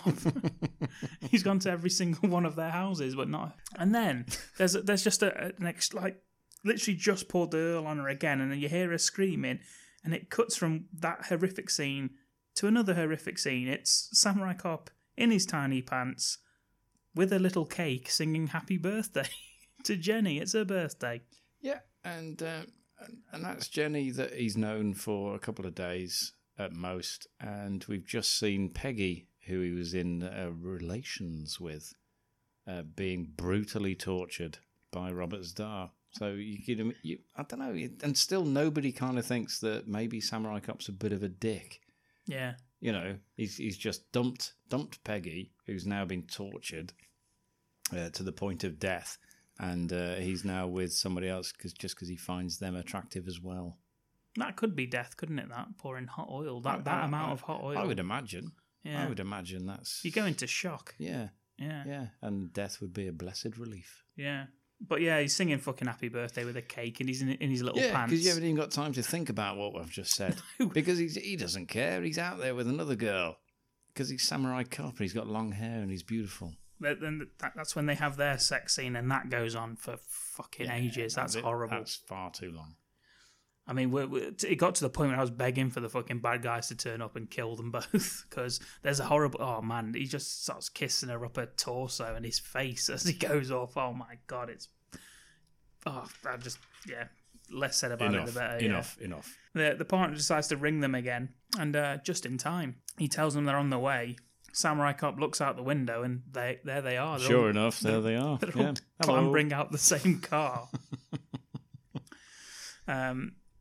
They quick dress literally in a second. They've gone from both wearing the same pants to dressed in their double denim and skirt combo. I'll let you make your mind up on who's dressed in what. He shoots one guy who falls into the pool. No blood, obviously. Probably someone's house, so they can't put fucking blood in the pool. No. Budget restraints. I'll tell you what I did notice about this film, Ken. There's lots of fucking shooting from cover and then going back into cover. That's like 40% of the movies, that. Yeah, well, that's just normal protocol. Yeah, from everyone, but it's so boring to watch. Jesus. It is if you don't actually hit anyone. Yeah, which they don't. If you're just going to just do that and hit nothing and then just do it again. There's a guy with a shotgun, which is the same shotgun you see in every scene. There's only one, and this guy's got it this time. He's waiting around the corner to shoot Samurai Cop, and when Samurai Cop gets around the corner, this guy is miles away. So I don't think this guy really knows how to use a shotgun, because obviously it's a close-range weapon, shotguns. No, it scatters shot. Unless you're Ian Jones of shotgun fame. Look, we're not talking about shotgun, all right? We'll do that one. Yeah, they end up getting away basically, and again, it's the same house from the Japanese from Uncle Mora's house. I think it's the same exterior location. Well, yeah, you can only rent a few houses if you've got no money whatsoever and you're making a shit film. Jenny goes instantly back to work. I mean, Samurai Cop thinks it's fine. I'll just drop her off at the fucking... Yeah, back to work, back at your restaurant, because no one will ever know. And she's happy. She's really happy. She goes and she has a little chat with her mom about being in love, literally oblivious to the fact that 5 minutes ago she was nearly killed. And sure enough, Fujiyama walks in and I guess takes her hostage. Who'd have thought? She must have thought she was free from him forever because, you know, his henchman just turned up at a fucking house. Yeah. And she thought, well, at least I'm free now. Yeah, she says, well, Fujiyama can go piss up a rope. And then he's in the doorway. I wish more people said that. Yeah, me too. I don't even know what it means. I really wish people said that. The police captain is livid. Yeah, you never guess what he says. Yeah. He tells Samurai Cop and partner to kill them all, and then they can all hand in their badges together. And I love the last line of the captain in the film is this. They all nod and say, we'll hand in our badges together. A lovely moment between them, you know, and the partner, Frank, says, see you, Captain. And then the captain says, I'll see you in hell. At least he didn't just call him a motherfucker before he said it. Just shouts at him. So I'll see you in hell. He can't help but still have a little dig at Frank. Yeah. But then Frank deserves it because there's a shot of him going over the fence in Zidar's house. Well, sorry, Samurai Cop goes over the fence. To be honest, the captain doesn't do anything, does he? He just says, we'll all hand in our badges together, and then does nothing else. Yeah. Yeah, and that's it. Carl Weathers would have done more, wouldn't he? Well, he'd have actually joined in, and then they'd have all gone to hell together. Not just told them to do whatever it takes, and then sat back down in his office. See you, Captain. I'll see you in hell. Yeah, he'd have said that, but he'd have also turned up in hell. Yeah, Carl Weathers would have He's a turned man up. of his word. Carl Weathers would have turned up and he'd have been in full camo. Yeah, damn right. You wouldn't even have seen him until he was there, blowing people away. Who's to say that Carl Weathers wasn't in this film then? He could have been. He just decided not to kill anyone. Yeah, which is his discretion. So if anyone spots Carl Weathers in this film, let us know. It's always at Carl Weathers' discretion whether he kills someone. badmoviecult@gmail.com. Let us know. Carl, if you're listening. If you're in this room with us, maybe we're next. Oh my God. Yeah, so Samurai Cop goes over the top of the wall and Frank goes underneath and it takes him ages to get out from underneath. It looks quite painful actually, the way he sneaks under that fence. And he says, why did you come under? And he says, because I'm an undercover cop, and then turns and smiles at the camera. Oh, that's horrible. I wish you just stamped on his face right there, just said, shut up. Also, something else I noticed about our heroes is that they are fucking awful with the element of surprise, because literally as soon as they get anywhere and they do the shush thing and they're creeping along with their guns, they're instantly spotted and being shot at. Well, yeah, or just shouting sexual innuendos at each other, as the previous secret stakeout, wasn't it? That's true. Just shouting at each other. That's true. If they stop talking about their own dicks to each other, they might be all right. Yeah, who's got the blackest ass?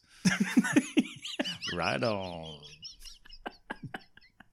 There's lots of fucking really bad overacted death scenes in this bit now. Oh, this is brilliant though. That's fantastic. There's a massive guy with a shotgun and a white shirt on who gets shot. But refuses to die. Yeah, he falls in installments, this guy. Yeah. He's not dying, not from one shot. Yeah, he must be having a laugh. He must have bad knees or something, Yeah, because the way he falls to die, like gets onto one knee, then leans on his gun, and then gets down to his second knee. There's no way this guy's dying from even 2 shots. Yeah. Oh no, because he's still going.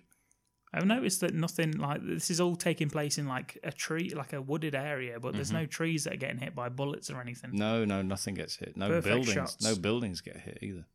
There's no ricochets or anything, but many missed shots. The wig's back. Thankfully, Well. Yeah. thankfully. Halfway through this, the wig turns up again for when they get inside the house. And Fujiyama turns up, and he's got Jenny. He's holding her in front of him. He's got the gun pointed. I like the fact that even though, how many months did you say was past? 7. 7 months that Fujiyama's not had a haircut. No, he's still got the mullet. he's maintained the mullet throughout this 7 months. Quite right too, because it's a good look. Yeah. I just enjoy the fact that only one person involved in this entire film had a haircut in 7 months. I was in Asda the other day. There are obviously other supermarkets available. Thank you. I was in Asda the other day and I saw a man who was talking to a woman, and he was in double denim, and he had the most beautiful mullet, like flat top on the top and then long at the back, and it was frosted tips. And I thought to myself, that guy got to that look in the 80s and thought, this is it now, this is me. Wow. Yeah. I didn't see, but I bet he had like Bret the Hitman Hart shades. just tucked in his shirt. Yeah. Wow. Yeah. So that's what just what you reminded me of there. What you were saying then.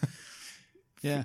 Fujiyama, he's got Jenny, and he walks backwards with a gun pointed, and the camera follows him, and he walks in front behind a statue that's in the foreground, and the rest of the scene takes place with them behind this statue.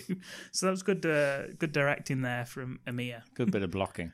Yeah. Yeah, that's already happened, of course, with Robert Starr's massive head getting in the way. If you remember Samurai Cop's awful attempt at arresting Uncle Mora earlier on in the film, where he shouts "freeze" before he's even in the room, Fujiyama starts walking forward towards Samurai Cop, and if Frank had kept his fucking mouth shut, he'd have had the perfect line of sight to shoot him. Yeah, clean shot. Yeah, but instead, he says freeze or hold it or something like that, and just stops himself from having that shot. It's like, you two are fucking useless.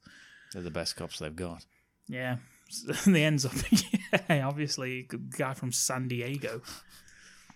Yeah, he tells Samurai Cop's partner to get round and alongside Samurai Cop, and Jenny gets knocked out of the way, and he ends up shooting. Oh no, sorry, he tells him to lower his weapons, and then Samurai Cop tells Frank, "Yeah, you need to lower your weapon," and then Fujiyama just shoots Frank. Yeah, which is against the code, really. Yeah, I mean, he has lowered his weapon, which is what he asked him to do, or he would shoot him. He lowered his weapon. And he did shoot him. He says, you Americans and your cinnamon, I believe he says. Yeah, I think he says sentiment. Oh. Or sediment. Oh, right. Yeah. Oh, maybe it is sediment. I don't know. Any of those three. Just pick whichever one sounds more plausible at this point. You see, the problem with American cops and with us is sediment. Sediment. And then he shoots Frank. Frank falls to the floor. He's dead. Yeah, majestically falling. And then he knocks Jenny out the way. He goes to shoot Samurai Cop, who's not reacted at all to the fact that his partner's just been shot. He's just stood still, looking at him. Jenny runs back, stops him from shooting. He knocks her back again, and then Frank's up, and he shot Fujiyama, and Fujiyama's down. Turns out, Frank, he's outsmarted him. He's got a bulletproof... He had sediment. Yeah. He had a sediment-proof vest. Yeah, and he mentions it's kind of like he thought he was smarter than me, but he's not. We just think, look, you've got a bulletproof vest on. Just open your shirt like every other person, and when they get shot and they're not dead, just open your shirt to show us you've got a vest on. He doesn't even do that. No, he doesn't. They probably couldn't afford a vest. Yeah, which is why they go through the long-winded way of, I'm wearing a bulletproof vest. Yeah, we know, Frank. Yeah, and if you're a policeman going after the Katana Gang, you're going to be wearing a vest. It would be common knowledge, you would have thought. But anyway, Samurai Cop, we think it's all over. Samurai Cop says no, he's got unfinished business with Robert Z'Dar. I certainly thought it was all over. And at this point, this is when I found out Robert Z'Dar's name is Yamashita. Of course. Yeah, old Japanese Robert, which is what Yamashita is translated as.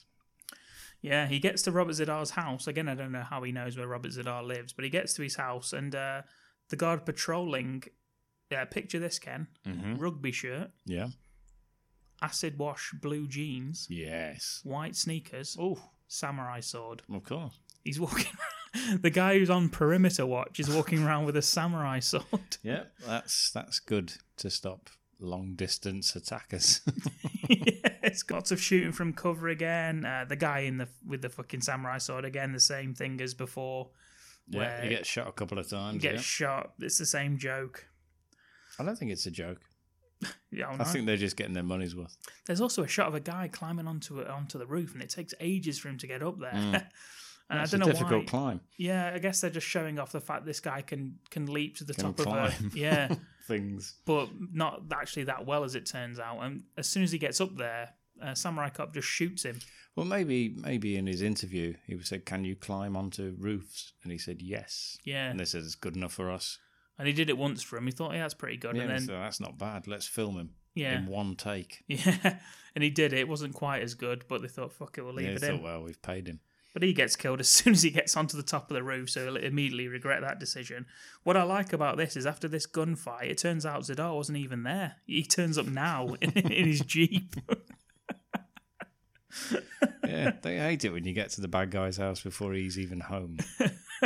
He turns up just in time to see Samurai Cop kill his girlfriend who's Yeah. shooting at him. That's a shame. Yeah, It is a shame, yeah. 5 minutes from the end of the film, we finally get a fucking sword fight, which is the whole reason he's called Samurai Cop, is to watch him have this sword fight. Wield his sword. And I wish they'd just fucking left it out, to be honest.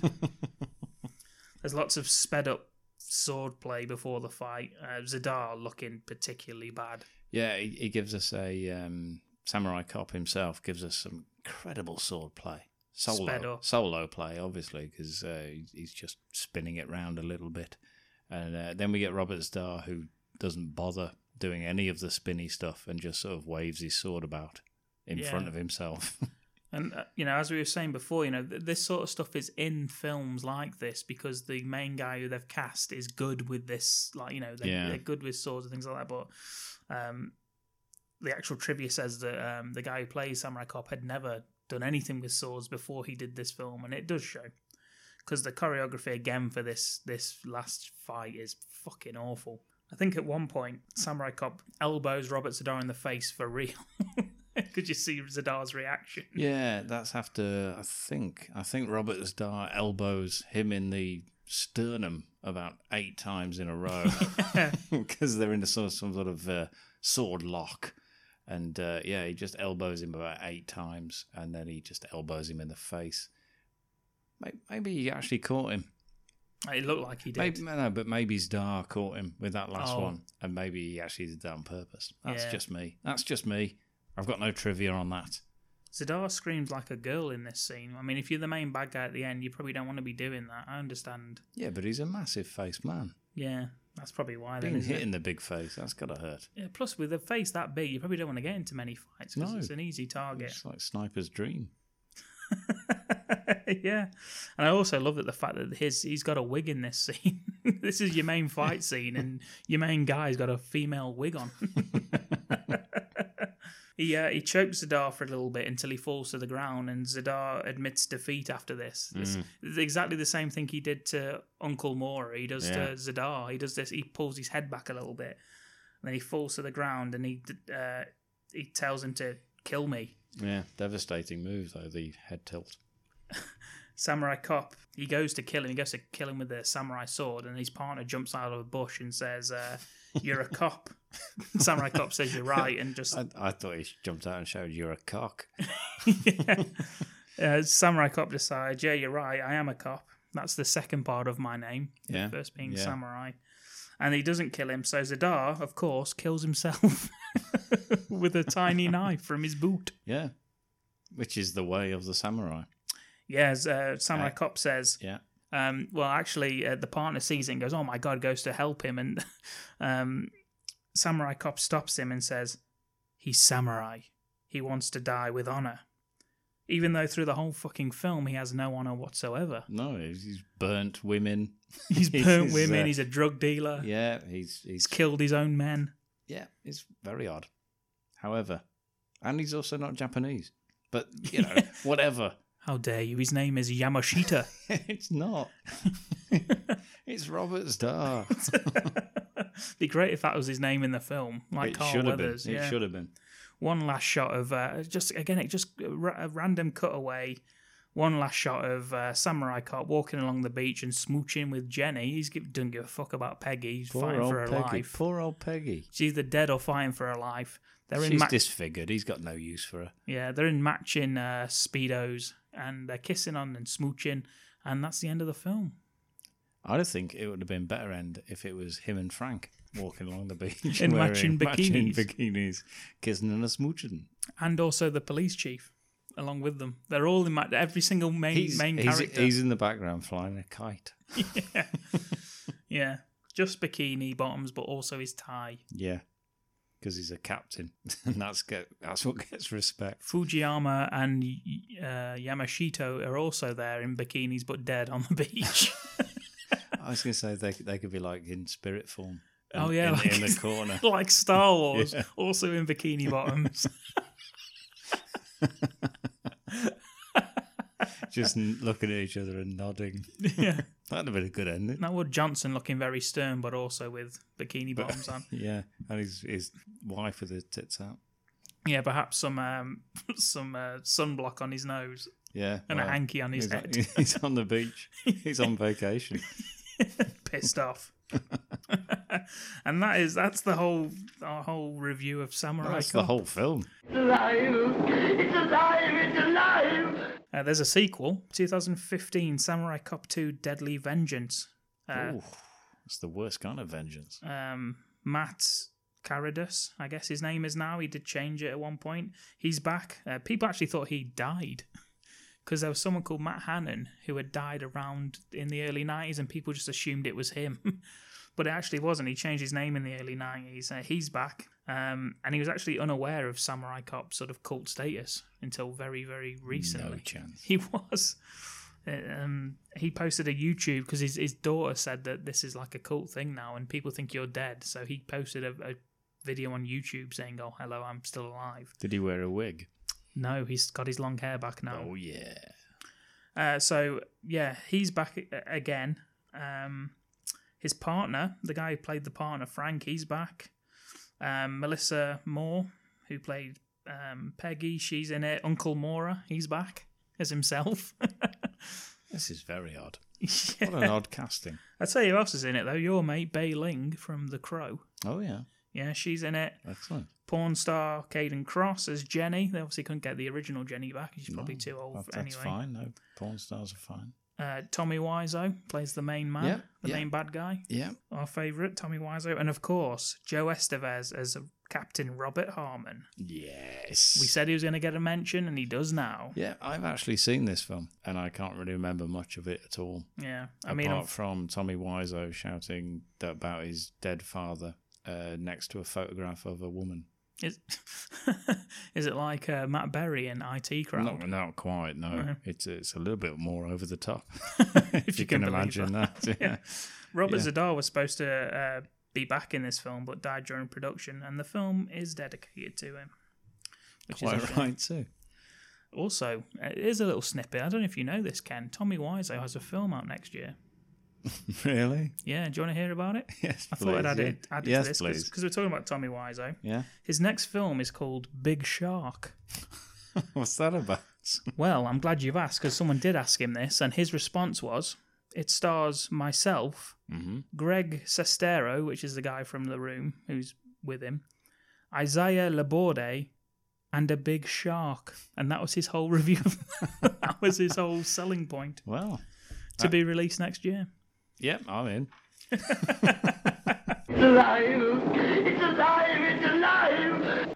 Yeah, so in lieu of the usual film pitch, we're going to go to some viewers' questions. I'm going to throw at Ken. We'll both answer. But there is some... Of course, we'll point out that Dom's had time to read these questions Yeah. and probably prepare an answer, but that's fine. Okay, so as I say, thank you for sending in your questions. I've had one question, and I'll ask it at the end. I will say that if you do send in a question, please do add your name, because we don't want to just read out Random questions. Private email addresses. We'll start with this one, I guess, and I can answer this if you don't want to, Ken. If I don't want to, is it personal? Kind of. How big? No, it's. I'd gladly answer that. It's negligible. how did you guys meet, and why did you decide to do this podcast? Well, that is interesting. Well, to start off, we met working together about, I don't even know how long ago it was. 14 years. 14 years ago. Me and Ken met 14 years ago working for the same company. At Fridays, we used to go out drinking. Everyone at the office would go out at the end of the week. We'd go out for a beer at the local. And I think I'd bought a Megadeth CD or two, or something like that, like a bunch of CDs and Megadeth is on the top. And Ken noticed it, and we started chatting about that. And then I can't even remember how we both found out that we liked bad movies. Really, no idea. I think maybe Ken had quoted something, and I had said, "Oh, that's from this," and it sort of just went from there, really. And what is that? That's correct, pretty much, isn't it? Yeah, I used to watch bad movies from a long time back, and I was lucky enough to work with somebody else who also liked bad movies prior to moving up to Stafford, and yeah, and we used to just leave each other films then, and then moved here, found someone else as well. So, you attract your own. Yeah. Must be something you just give out. Yeah. And we did. We started talking about music, as Dom says. And it was just mainly through Ken. Ken would sort of quote a film or something like that, very in the vein of The Babysitter. He would not stop quoting fucking films. No, he would. He would mention a random film or stuff like that, and I would say, "Oh, that's from this." And then it got around to just recommending films to each other. That eventually led to we would text each other, "Oh, this is on the Horror Channel now," and I think the idea mainly for the podcast came from us texting each other as films are playing. We would just text funny things to each other as like a Chuck Norris film would be on and things like that was the initial idea for it. And then it mainly came in during this lockdown period, that a lot of free time for both of us. Well, more for me than Ken, I guess. But I was very busy throughout the whole time. Just before lockdown, we'd met at the pub, and I was toying with the idea of doing a podcast anyway, because I listen to a few movie podcasts and stuff like that I enjoy. And, I do enjoy talking about horror and bad movies. So does Ken. So I thought we might as well just record it, put it out as a podcast, something to do during lockdown as well. Here we are. Is anything incorrect there, Kenneth? No, I actually had it suggested to me about 3 or 4 years ago, and I did absolutely nothing with it whatsoever. But because the Facebook group used to be called "This Film Is Shit," I don't know. I thought it was quite a good name, but Dom decided it should change. But it was just basically I've been doing that, and I think I had a Facebook reminder actually from 2013, and all I'd written as my status was "This film is shit," and I think maybe that's why I created a group called that. And somebody said I used to just write my reviews on, which were obviously derogatory to the film but fun. And somebody did say to me, I think it was Christmas Day. We went to the pub Christmas Day a few years ago. I went with Dave and Chris. Just a little name check there in case they're listening, thinking you could have told us. And he just said, you should record stuff. And I thought, who the hell is going to want to listen to me talk rubbish about films? And I'm still wondering it now. Yeah. And then, as Dom said, he was there. He's thinking it. He brought it up, and he only had to ask once. Yeah. And as soon as he asked, it was just like, yeah, I'm in. I remember sort of spitballing the idea to my girlfriend and saying that I'll definitely want to do this podcast, and the only way I'm going to do it is if Ken does it, because if he doesn't do it, there's no point. So, and thankfully he said yes, and here we are. What a beautiful story. Yeah, isn't that nice? It's heartwarming, isn't it? Yeah. Next question. Hurry up because I'm tearing up. Who is your favourite oiled up muscular woman in films? I'm assuming this is aimed at you. Oh, that's a very, very good question. That's from Steezy, who also dropped us a review on iTunes, so thank you for that. Well, thank you, Steezy. Well, 5-star review, so... I'd be an absolute bastard not to answer that question. They want to know your favourite oiled up and muscular woman in film. Mainstream film, Ken, not pornography. Oh, okay. Okay, well that cuts it in half. Well, obviously you got Cynthia Rothrock, not often oiled up, but still an absolute badass. Again, I don't know. You see, oiled up is one thing, but I do like a strong and powerful woman. Bridget Nielsen. Yeah. Bridget Nielsen. Rocky IV. Yeah, she's good in that. She's good actually in Cobra as well, even though she's supposed to be playing the weak woman that Cobra has to protect. She looks like she could probably just beat Stallone up in Cobra. Yeah, it changes every time I see one. Every time I see one, they're my new favourite. Obviously, Corey Everson from Double Impact. Very good in that. I like that. I also used to quite fancy Chyna from the wrestling, even though she had a bit of mannish quality to her. Yeah. But no, you're just going to get me thinking about all kinds of different things now. It could go on forever. What was your first So Bad It's Good movie? What made you fall in love with the genre, and why is it so popular? I don't know if it is that popular, is it? I suppose it is. I think it's only popular with people that used to watch them for real. Yeah. I don't think anybody, and certainly I didn't ever think that films were bad at the time. Like we've discussed the Van Damme films. We've discussed the Cynthia Rothrock films. They're bad films, but they're fun films. And at the time, they were actually just good films. I know I keep going back to the action film because that's just the easiest one. Horror films, I don't know if anyone actually ever thought they were bad films at the time.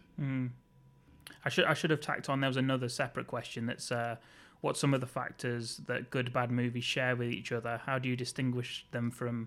How do you distinguish between good bad and just bad movies? So it's kind of all wrapped in itself. And I think bad movies.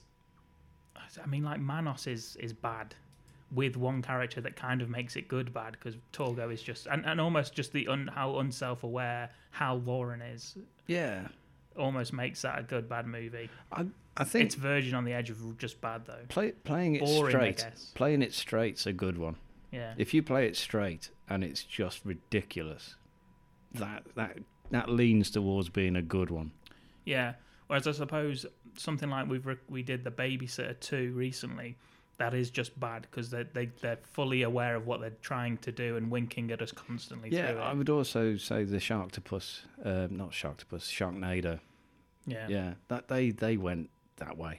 They went to be so, look at us, aren't we crazy? That it just got but boring.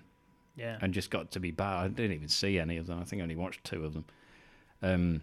First one was okay. It was a bit of fun. Second one was just like, how many cameos can we cram into this film? For like, no reason whatsoever. Didn't and then Piranha after that, go it was that just way like as well? Pointless. But there's a lot more nudity in Piranha. Yeah, so. and I also think boring as well with bad movies. Bad movies that have no, if you have a bad actor in it that delivers lines just really badly, it's funny. If you just have boring stories and boring actors, I think that's bad as well. There's got to be some sort of entertainment. If you derive entertainment from any of these bad movies, it's a good bad movie, I think. I would say if any of you out there haven't seen Garth Marenghi's Dark Place, watch that series. Yeah. That is pretty much, that sums up everything that's enjoyable about bad movies. It really does. It hits the nail on the head. It's all done deliberately. And it's all absolutely fantastic. Yeah, and if you've seen sort of 70s, 80s Italian horror, that's pretty much... Dark Place absolutely nails everything about those films that are really badly dubbed, and the gravestones move in the wind, and long shots of people walking from the background to the foreground with no music playing. They have all of that stuff, and I think that might have actually been... I think that actually might have been the first thing you lent me, actually. Yeah, it really, it's just fantastic. I said, it hits the nail on the head. That, to me, was pretty much everything that I'd been watching for a long, long time. Because I was watching a lot of the old Italian cannibal films, the horror, the zombie films, the action films, obviously, all came into it. And this TV show just wrapped all of that up in one. And it's absolutely hilarious. I'm laughing now just thinking about bits from that film. From that series, sorry. It's such a brilliant TV show, and we actually met Matt Berry he was touring with his Yes, we did, his yeah. band, Matt Berry and the Maypoles. We went and watched him in Birmingham and met him after the show, and I sort of told him, how much I loved Dark Place, and had a picture with him. Well, I have a picture and a video with him because Ken, we'd been drinking probably from about noon, and this was about 10 p.m. at night by this point. So I was having a picture with Matt Berry. I almost look identical to him in the picture. But before the picture, which incidentally, the picture has no lighting in it because Ken didn't put the flash on. You're welcome, buddy. Ken's got a perfect picture of him and Matt Berry, whereas I have got a darkened picture where we kind of look the same. And before that, Ken was taking a video. So Ken, on his phone, has a sort of 5-second clip of me and Matt Berry just staring at him. Yeah. It's a lovely clip. It's one of my favourites. Yeah. Yeah, okay. Yep, smile. And I'll video you for a few seconds. Although, to be fair, I'm glad that you said, oh, actually, now I've done this, let me take the picture. Because if you'd have took the video and gone, oh, shit, oh, well, and just left it, that would have been really fucking annoying. But, yeah, I remember meeting Berry and telling him about Dark Place. I didn't say anything to him. I was scared shitless. Yeah, I just said hi. Yeah, we queued up for ages. We were the last two in the queue as well. Yeah, so it probably explains his dismissiveness of the two of us as drunken lunatics. I think that'll do. We've got some more, but we'll save them for the next podcast. You said you had a question? Yeah, I asked my son if he'd got a question, and his question was, why? And my answer is, why not? Very good. Let's hope he's listening. He better be. Yeah, I'll give him the thrashing of his life. And with that, we will bring this episode of the With Bad that Movie threat Cult... of domestic abuse. We will bring this episode of the Bad Movie Cult to a close. Thank you for listening. Thank you, as always, to Ken B. Wild for joining me. Thank you. If you have a question that you'd like to ask, which we'll read out as we've done here on the podcast, please do get in touch. Again, follow us, social media. We're all over social media. We're on Twitter. We're on Instagram. Join the Facebook discussion group where we talk about films that aren't mentioned on this podcast and aren't mentioned on the reviews on the site. You can also see written reviews. You can see previous episodes of this podcast, bonus content. It's on our website, badmoviecult.com. This podcast is available wherever you get your podcasts: Spotify, iTunes, Podbean, Google Podcasts, and many, many more. We're also on YouTube, by the way. We have a YouTube channel. At the minute, it's just the podcast episodes, but we are looking to add more content, which is going to be going up throughout, which will just be available on YouTube. So hit that subscribe button, leave us a positive review or rating. It really is a massive help to us, and it helps the Bad Movie Cult get discovered by new listeners. We'll be back in 2 weeks' time. Until then, thank you for listening, and bye for now. Goodbye. It's alive! It's alive! It's alive! Dominic Lawton, Ken B. Wild. Welcome to the Bad Movie Cult.